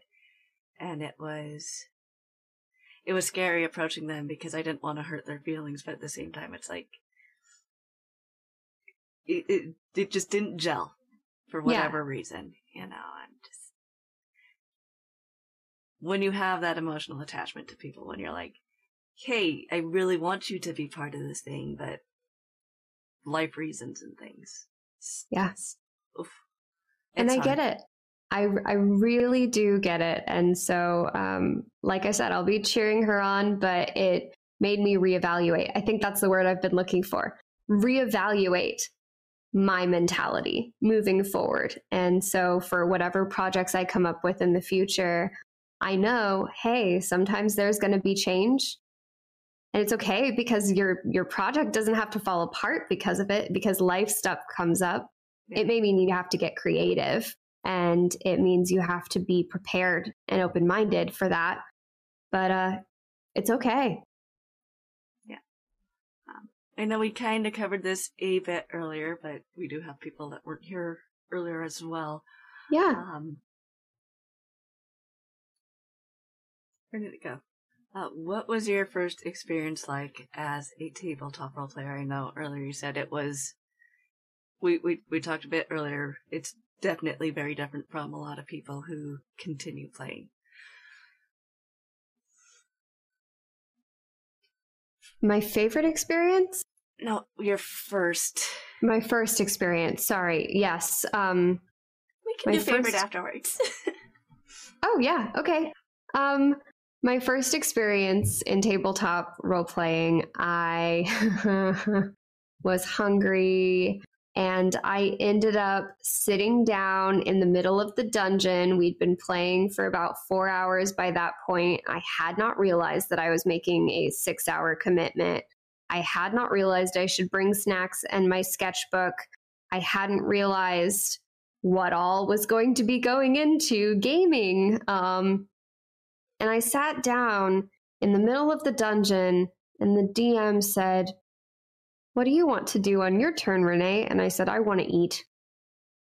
And he said, "Well, I think you have some rations in your bag." And I said, "No, you don't understand. I want to leave and I want to go get tacos." And I feel so bad. He looked hurt, and understandably, I was very cranky. I had a headache and I was hungry, and I hadn't realized what I was doing. And there were a number of other things just about like the group and the setting that were not the right fit for me. And I walked away from gaming. He invited me to join a campaign with this group. And I basically said, "Hey, cool. I'm glad you like that role-playing thing. It's just not for me. And that's okay. Different people like different things. It's okay if you like sports. I don't have to like sports. It's okay if I like writing. You don't have to like writing. And role-playing's just one of those things." But it turned out that role-playing is something that I'm very passionate about. And it speaks to a lot of things that I was passionate about, like acting and writing and storytelling. I just didn't realize what the situation could be when I had positive surroundings and a great group of people to play with and a safe space in which to play it. And so now that I have all of those, I have incredible stories like Fate and the Fable Maidens, my podcast. I have Eden and Dynama, which were streams on Scraticus Academy. And I have Weave and a job with fantastic coworkers, and all of that has been possible because I came back to role playing. So thank you to the friends who nagged me and encouraged me to try it again. And even though some of them I don't play with anymore and wouldn't want to, they made a huge impact for me. And I'm grateful that I'm here because of them. It can be one of those things where it's, you know, like a lot of other things where your first experience wasn't the best, but later you look back and you're like, as bad as that was, it led to good things. It's very interesting that I can thank a number of toxic people for getting me into a safe space. And I kind of cringe a little bit, right? Because like there are some people who really devastated me and people around me through their actions. And I cringe a little to say they helped me find this, and I'm glad and grateful because of that. Glad, grateful, possibly a little bit confused. Possibly a little bit confused, yeah. If not for them, I wouldn't be here, and I'm glad about that at least. Yeah. It's always interesting when stuff like that happens, you know, because it just kind of goes back to the whole thing. You never know what's going to happen in life and where something's going to take you, and just, especially when it's a stark contrast thing like that. Like, yes. How, why, just not going to question anymore, because, you know? Yeah. And I am really glad. I thank you, Ikami Black Moon. I'm glad I found a safe space as well, because it's been life-changing. I mean, really, truly life-changing. I'm in Seattle. I moved to Seattle last week. What? Like, what? And I'm here. So thank you to those safe spaces. And if toxic people and bad situations were part of the reason I ended up in safe and really positive spaces, I'm grateful for that.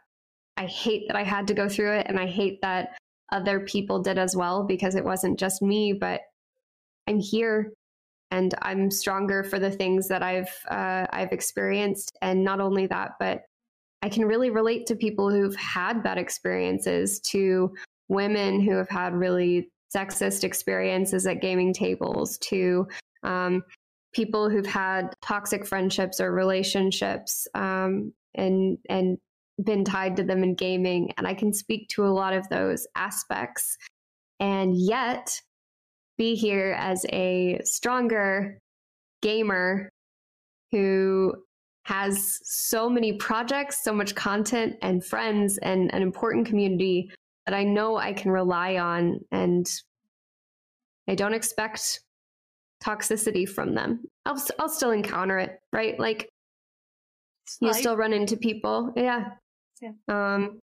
And sometimes people run in the same circles as you, and you'll encounter that toxicity within gaming. But that to me just means it's more valuable to know that I have safe spaces to return to, and people that I can really rely on and shoulder storytelling with me, but also shoulder friendship with me.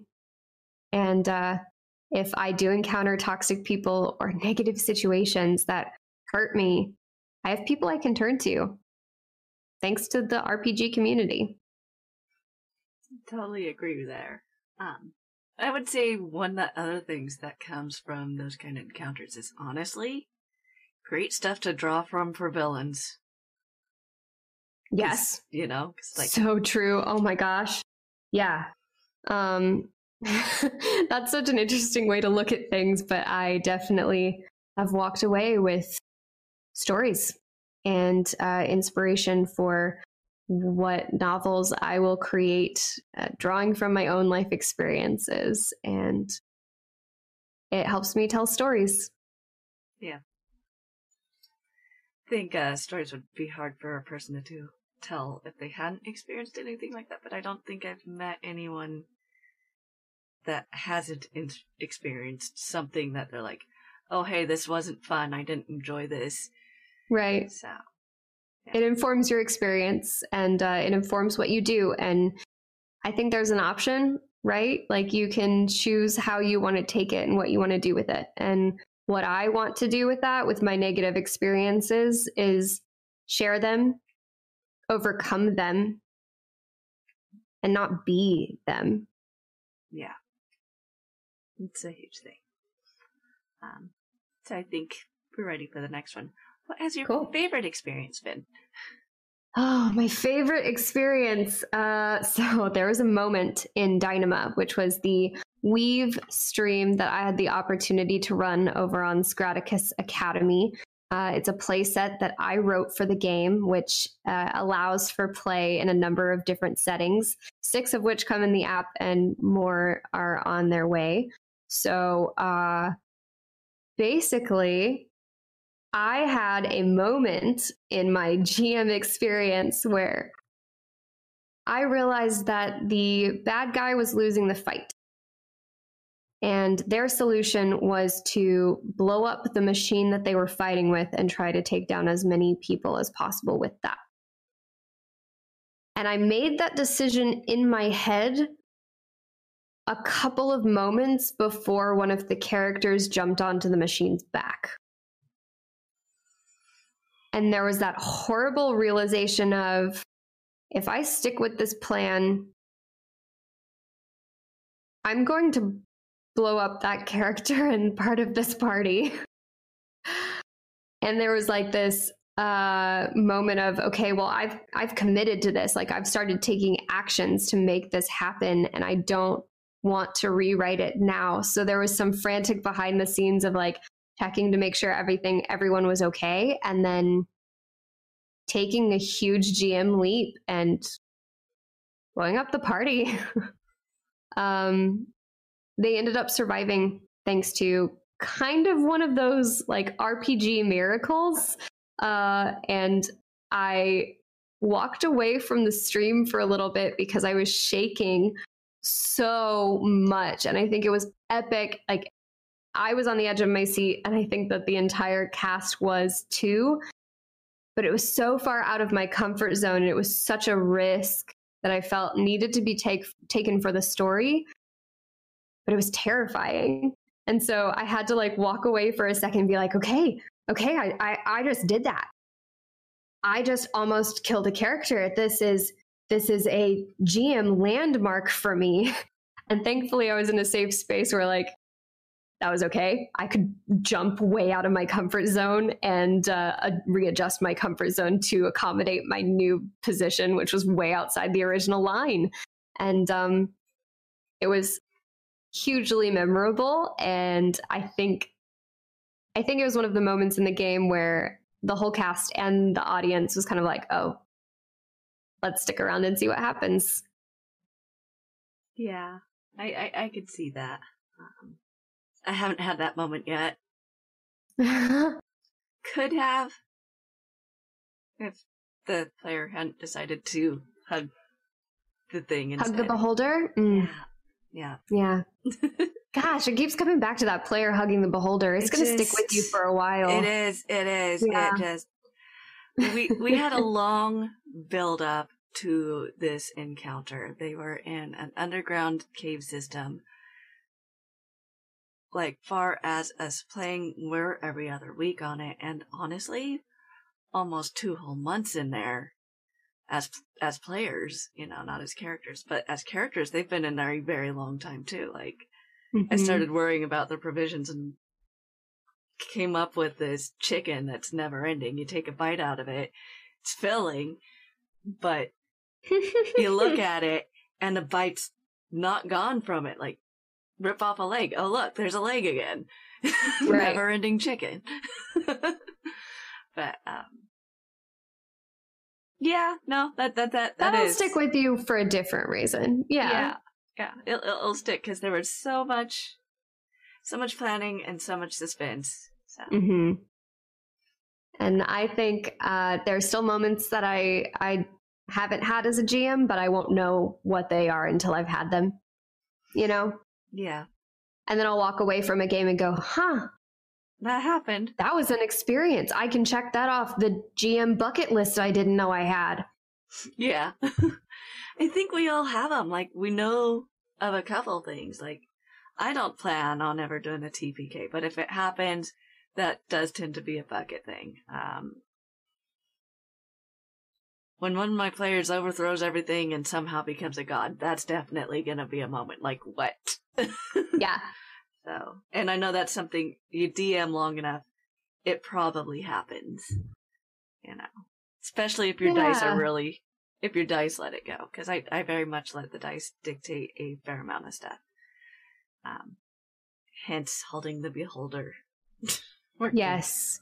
And allowing that to truly work, because RPGs are magical. Make-believe is magical, and anything can happen truly. Thank you, dice. Yep. I'm waiting to see what happens with it. I named it Zaxxas. We're going to see what Zaxxas does now.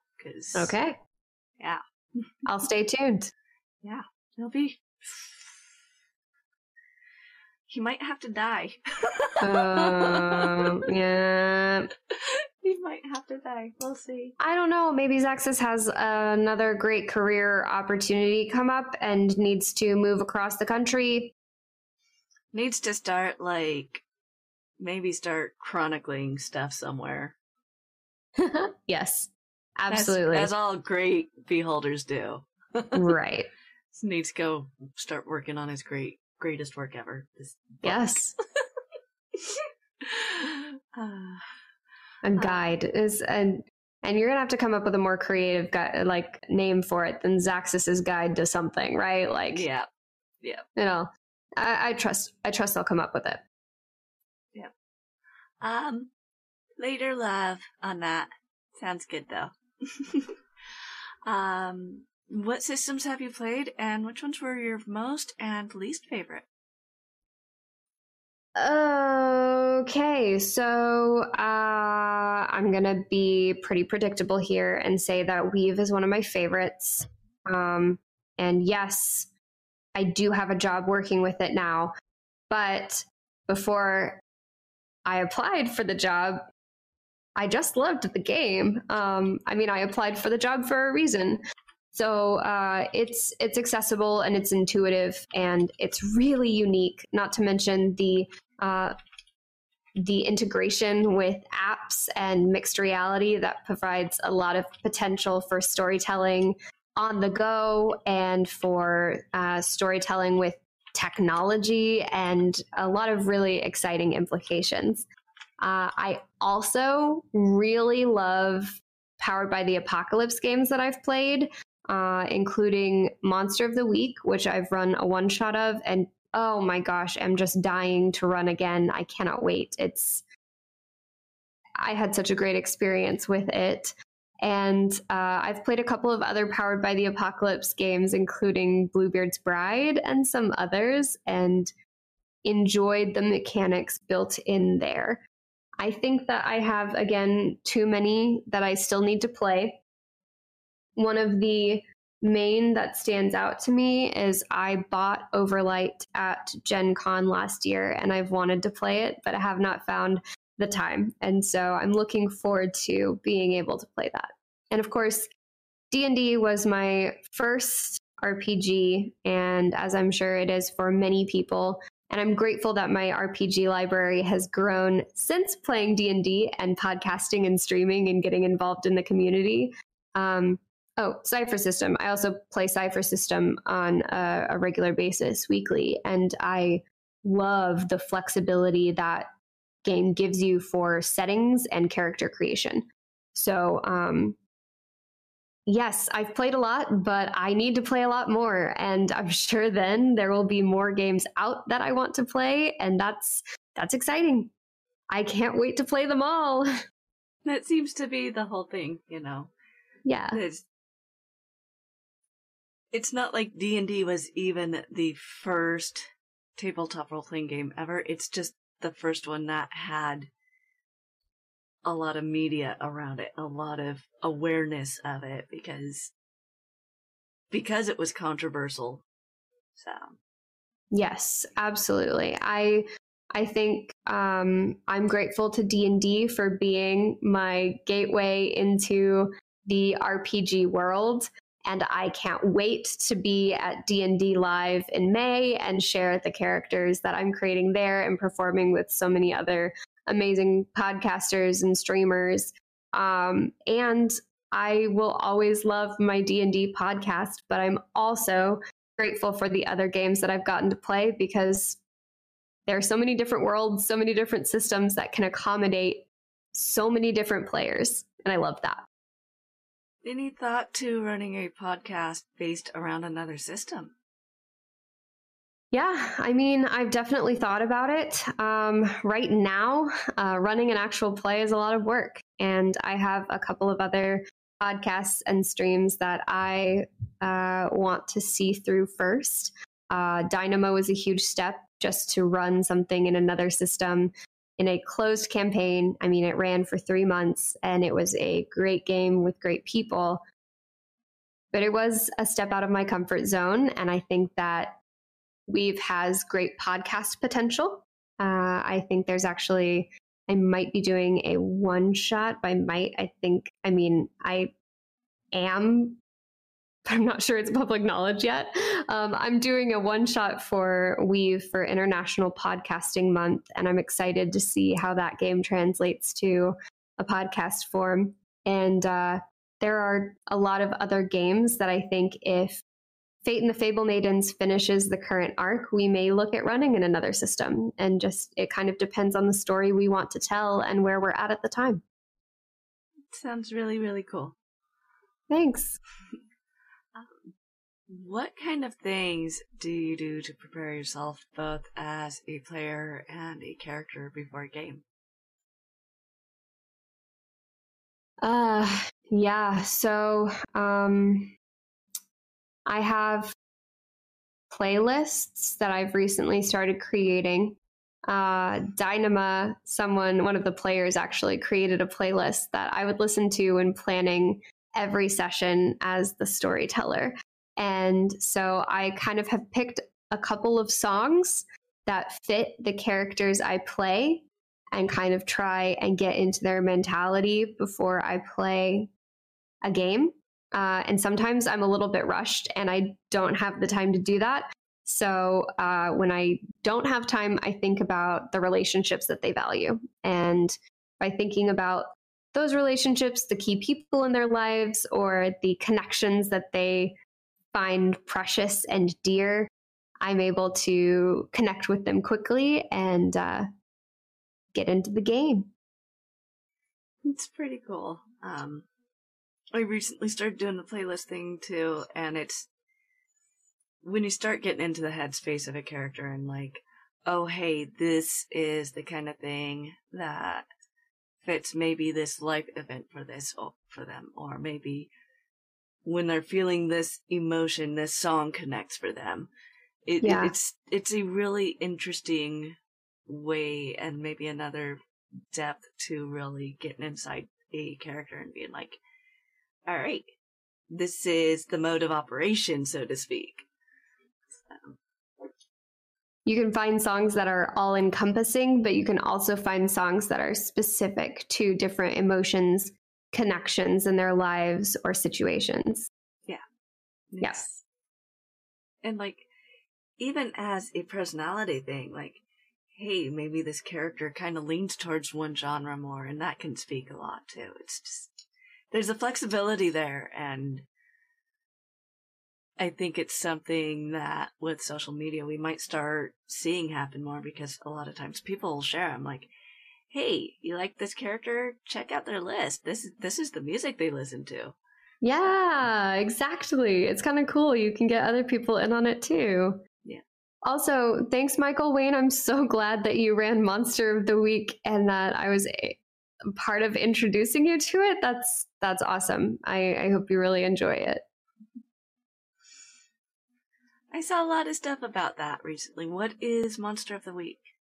Monster of the Week is a Powered by the Apocalypse game that is inspired by Monster of the Week structured television shows such as Buffy the Vampire Slayer or Supernatural. So essentially, the keeper is the name of the GM.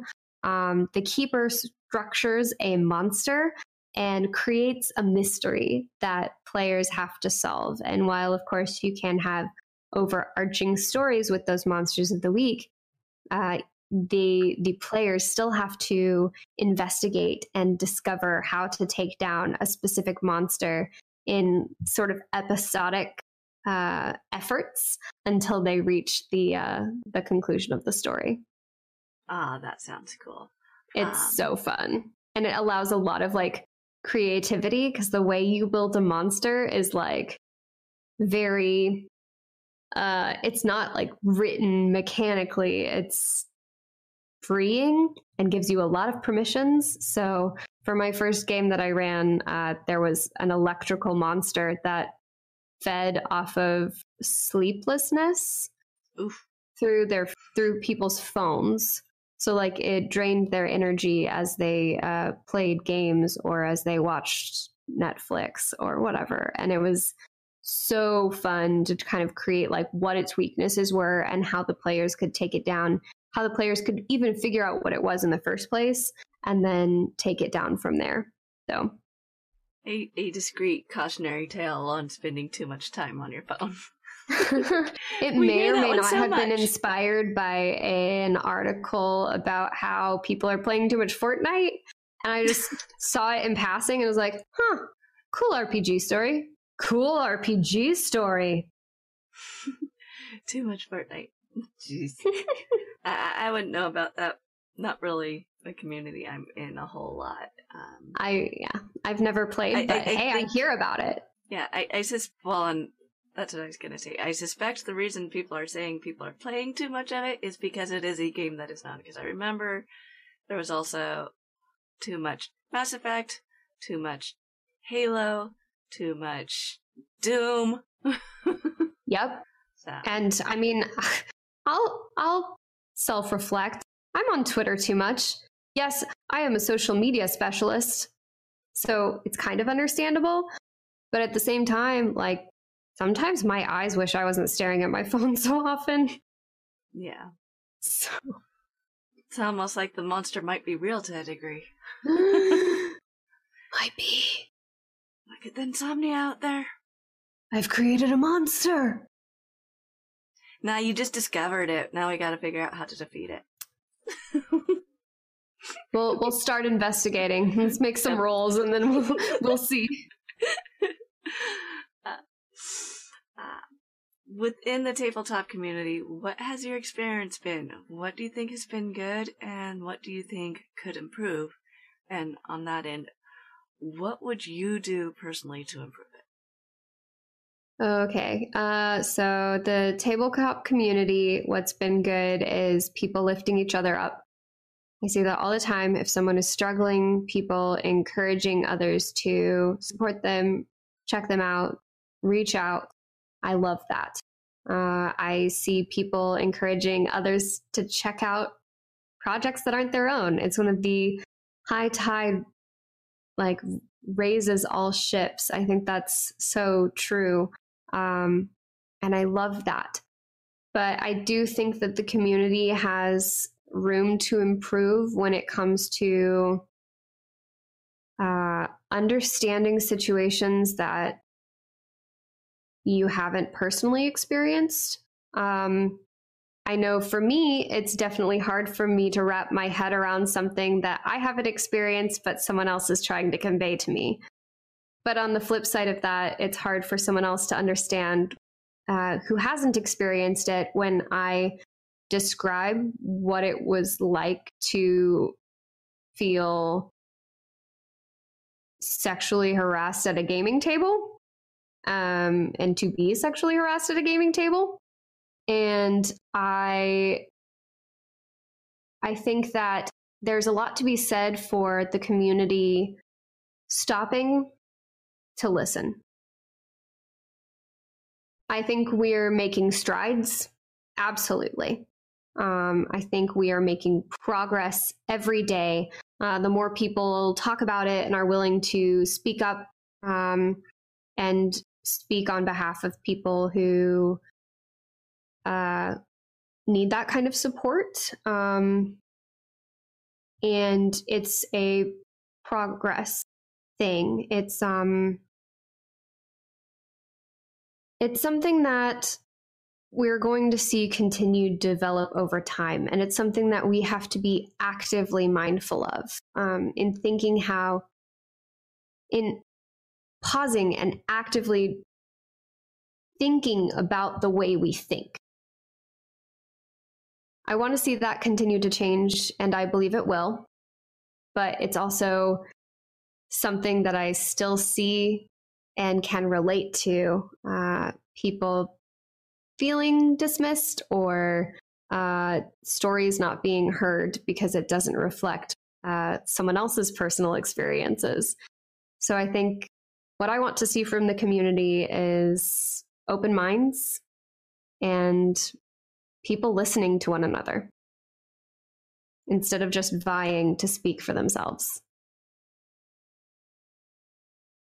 That could definitely be a powerful thing, because I know a lot of people will generally speak from their own experience, and generally it can be hard to step outside of yourself and say, well, this is my experience. That doesn't mean these other things aren't valid, haven't happened, don't exist, are imagined or whatever, and that's definitely a thing. It's, yeah. Yep. Yeah. I think we see that, if not daily, we see it once a week. So. Yes. The battle is raging. Yeah, and we're fighting valiantly. Change is going to happen. It's just a matter of how many warriors we have fighting, and we'll see that change coming soon. I believe it. I feel that's where the public platform has been potentially really helpful, because it's been able to show people something that maybe they wouldn't have seen just because of the scope of an area, you know? So, yay! What is your favorite style of play? Theater of the Mind, grids, rule of cool, that kind of thing. Different for different games. Fate and the Fable Maidens, we kind of play by the rule of goof, which I guess is similar to the rule of cool, except if it's really funny, you can totally pull it off. But that's because we are a kid-friendly comedy, and so there are some pretty goofy things that happen, and that is totally okay.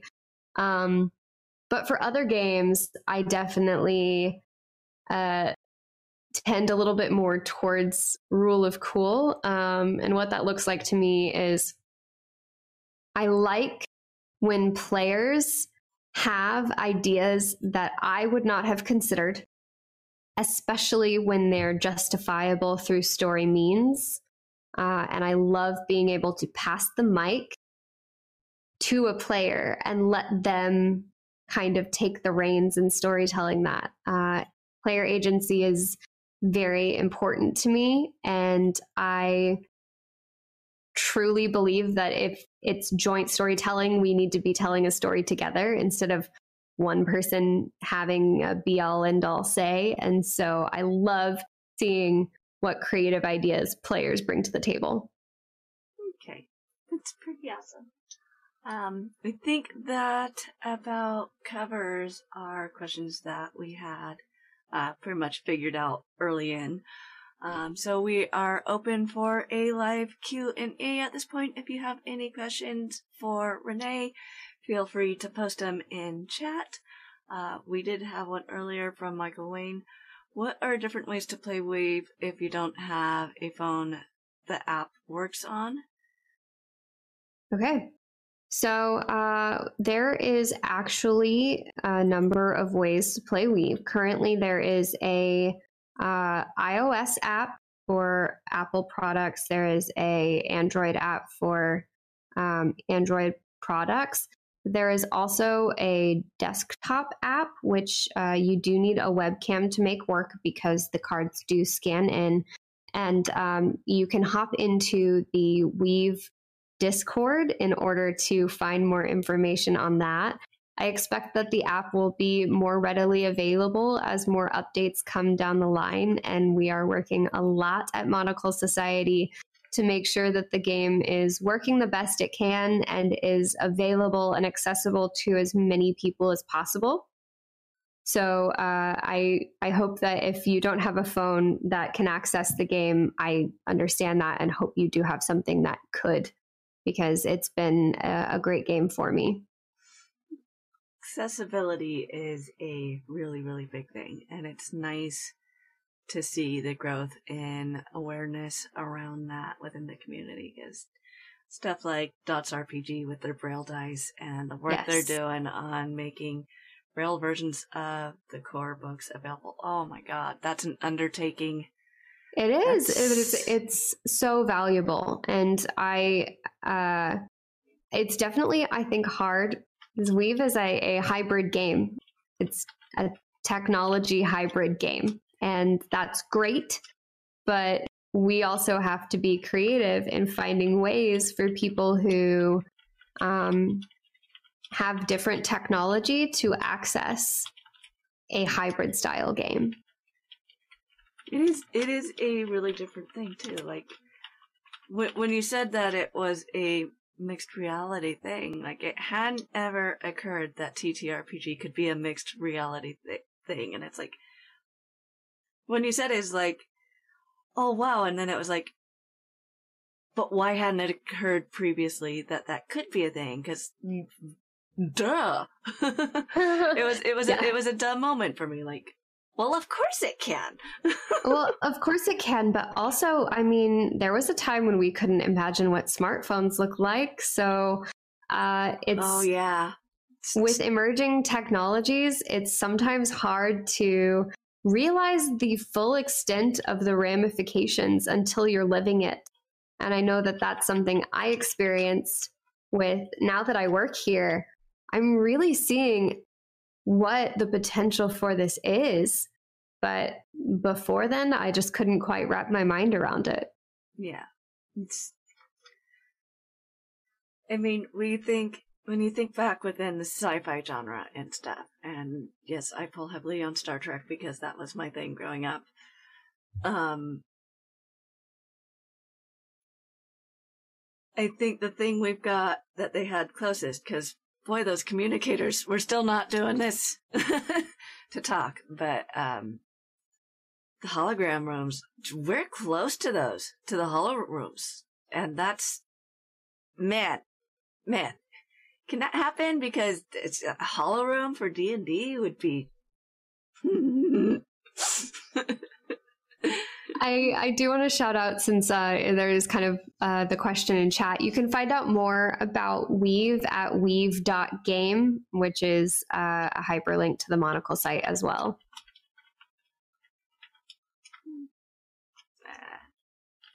Let's see if I can get this right. Yeah, sure. There we go. That look right? Yes. Yeah. Links for the win. Yep. I love it because it's like a great social media. It looks great on social media. So like, good on them for getting weave.game. Okay. Miniax Manager says, hey, I thought of a really good mixed reality game, but I know nothing, so you can hear this idea for free. The game is like the world of the movie They Live, where some people are regular but some are aliens or something. You get pictures of the aliens to get points, and the better the shot, the better the score. Maybe it's stupid, but anyway, it's out there now. Hey, there's going to be so much mixed reality games available. I mean, it's so much different than virtual reality and even augmented reality. And the fact that the virtual world could respond thoroughly to the real world around it is still pretty mind-boggling to me. There will be some really awesome games that'll be available, and I'm excited that Tabletop has already kind of reserved a space with the work that Weave is putting in and Monocle Society is putting in for the Weave game, which means it'll be really awesome ways to access tabletop gaming and mixed reality as well. But mixed reality has a lot of potential in beyond gaming as well, for education, medical fields, etc. So yeah, I mean, absolutely, that'd be really cool. Nordic Greeks asks, what is your most memorable instance as a player? As a player. So there was a moment, it was one of the early epic combat moments where my character was being carried away by a dragon, and the dragon ended up dropping her. A bard cast Featherfall on her, so she was falling to the ground, and the dragon landed below to try and continue the fight. And so my rogue had the bard cancel Featherfall. She dove out of the sky to strike the dragon with her sword and epically slayed the dragon and just took the damage and walked away, limped away with a bunch of dragon scales and an epic story. And I remember it feeling so cinematic and fantastical. And that was one of the first moments where I was like, yeah, let's do this more. I like this thing. That sounds really, really cool. I think closest moment I've had that was similar, and it did involve a dragon. First of all, Dungeons and Dragons. Who named it Dungeons and Dragons? Because dragons in the game, I in 5 years, I've encountered one. Okay, and when it happened, one of the players decided what they were gonna do.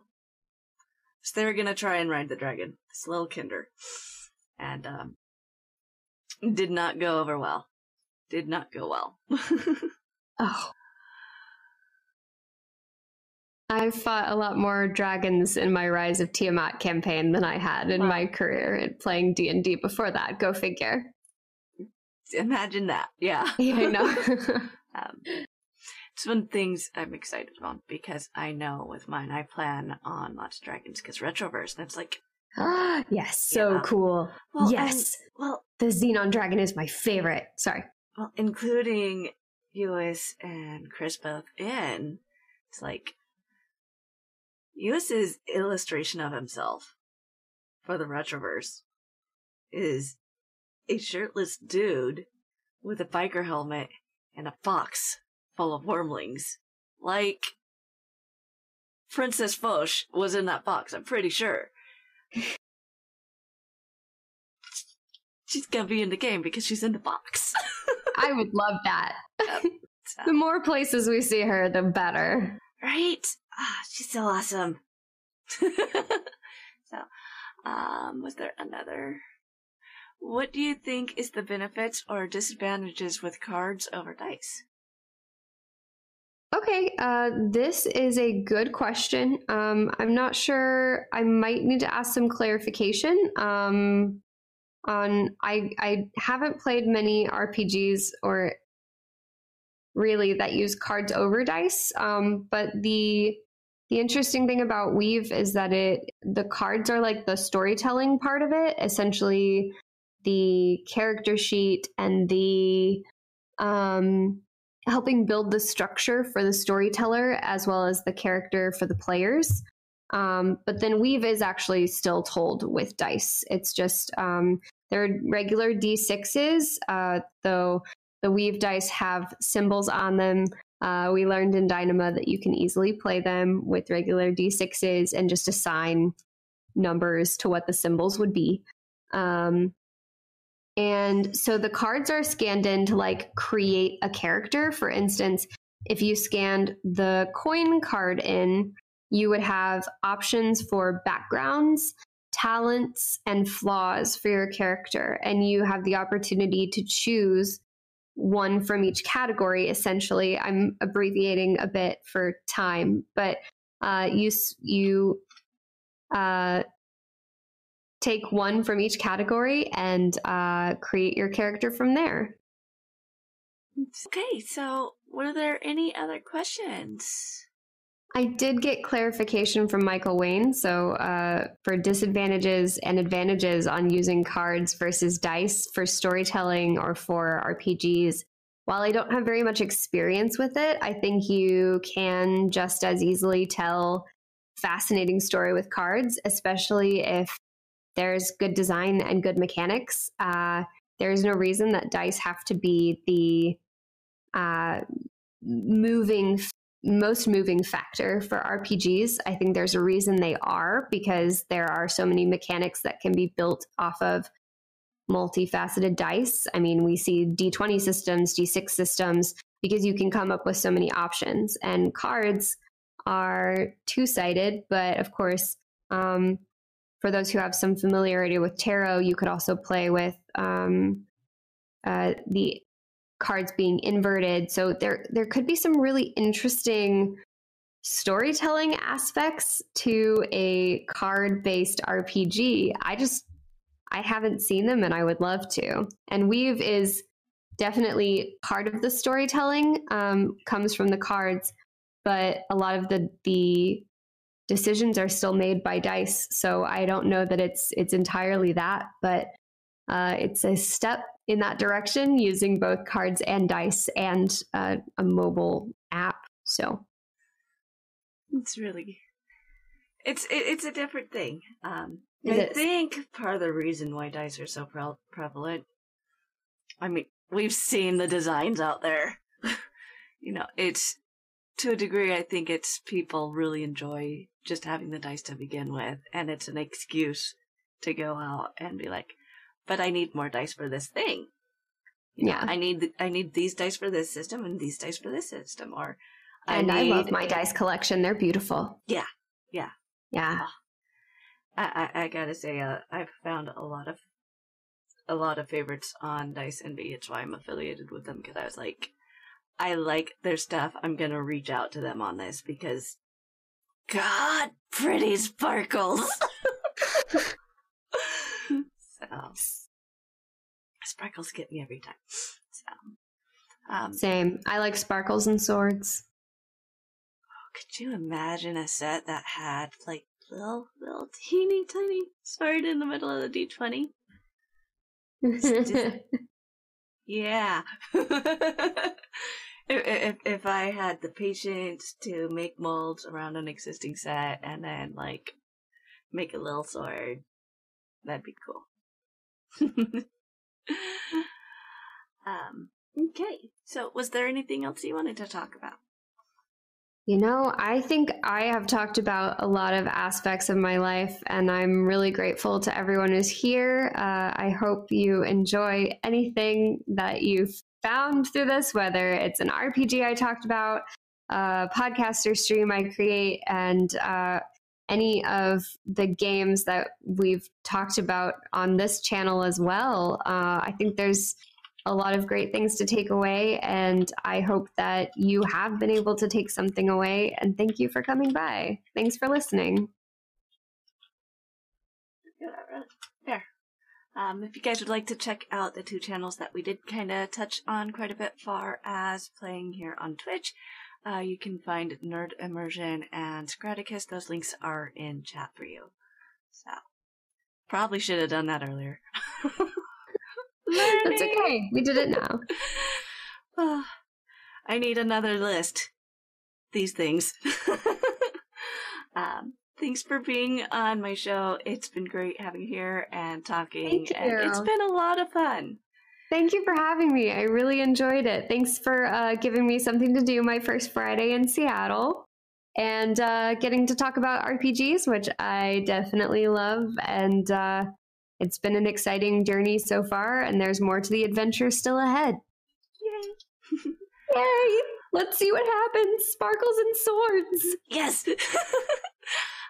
If you would like to keep up with Renee and her projects, you can do so by checking out radian.com, bfmcast.com, and monoclesociety.com, as well as her Twitter at radianr.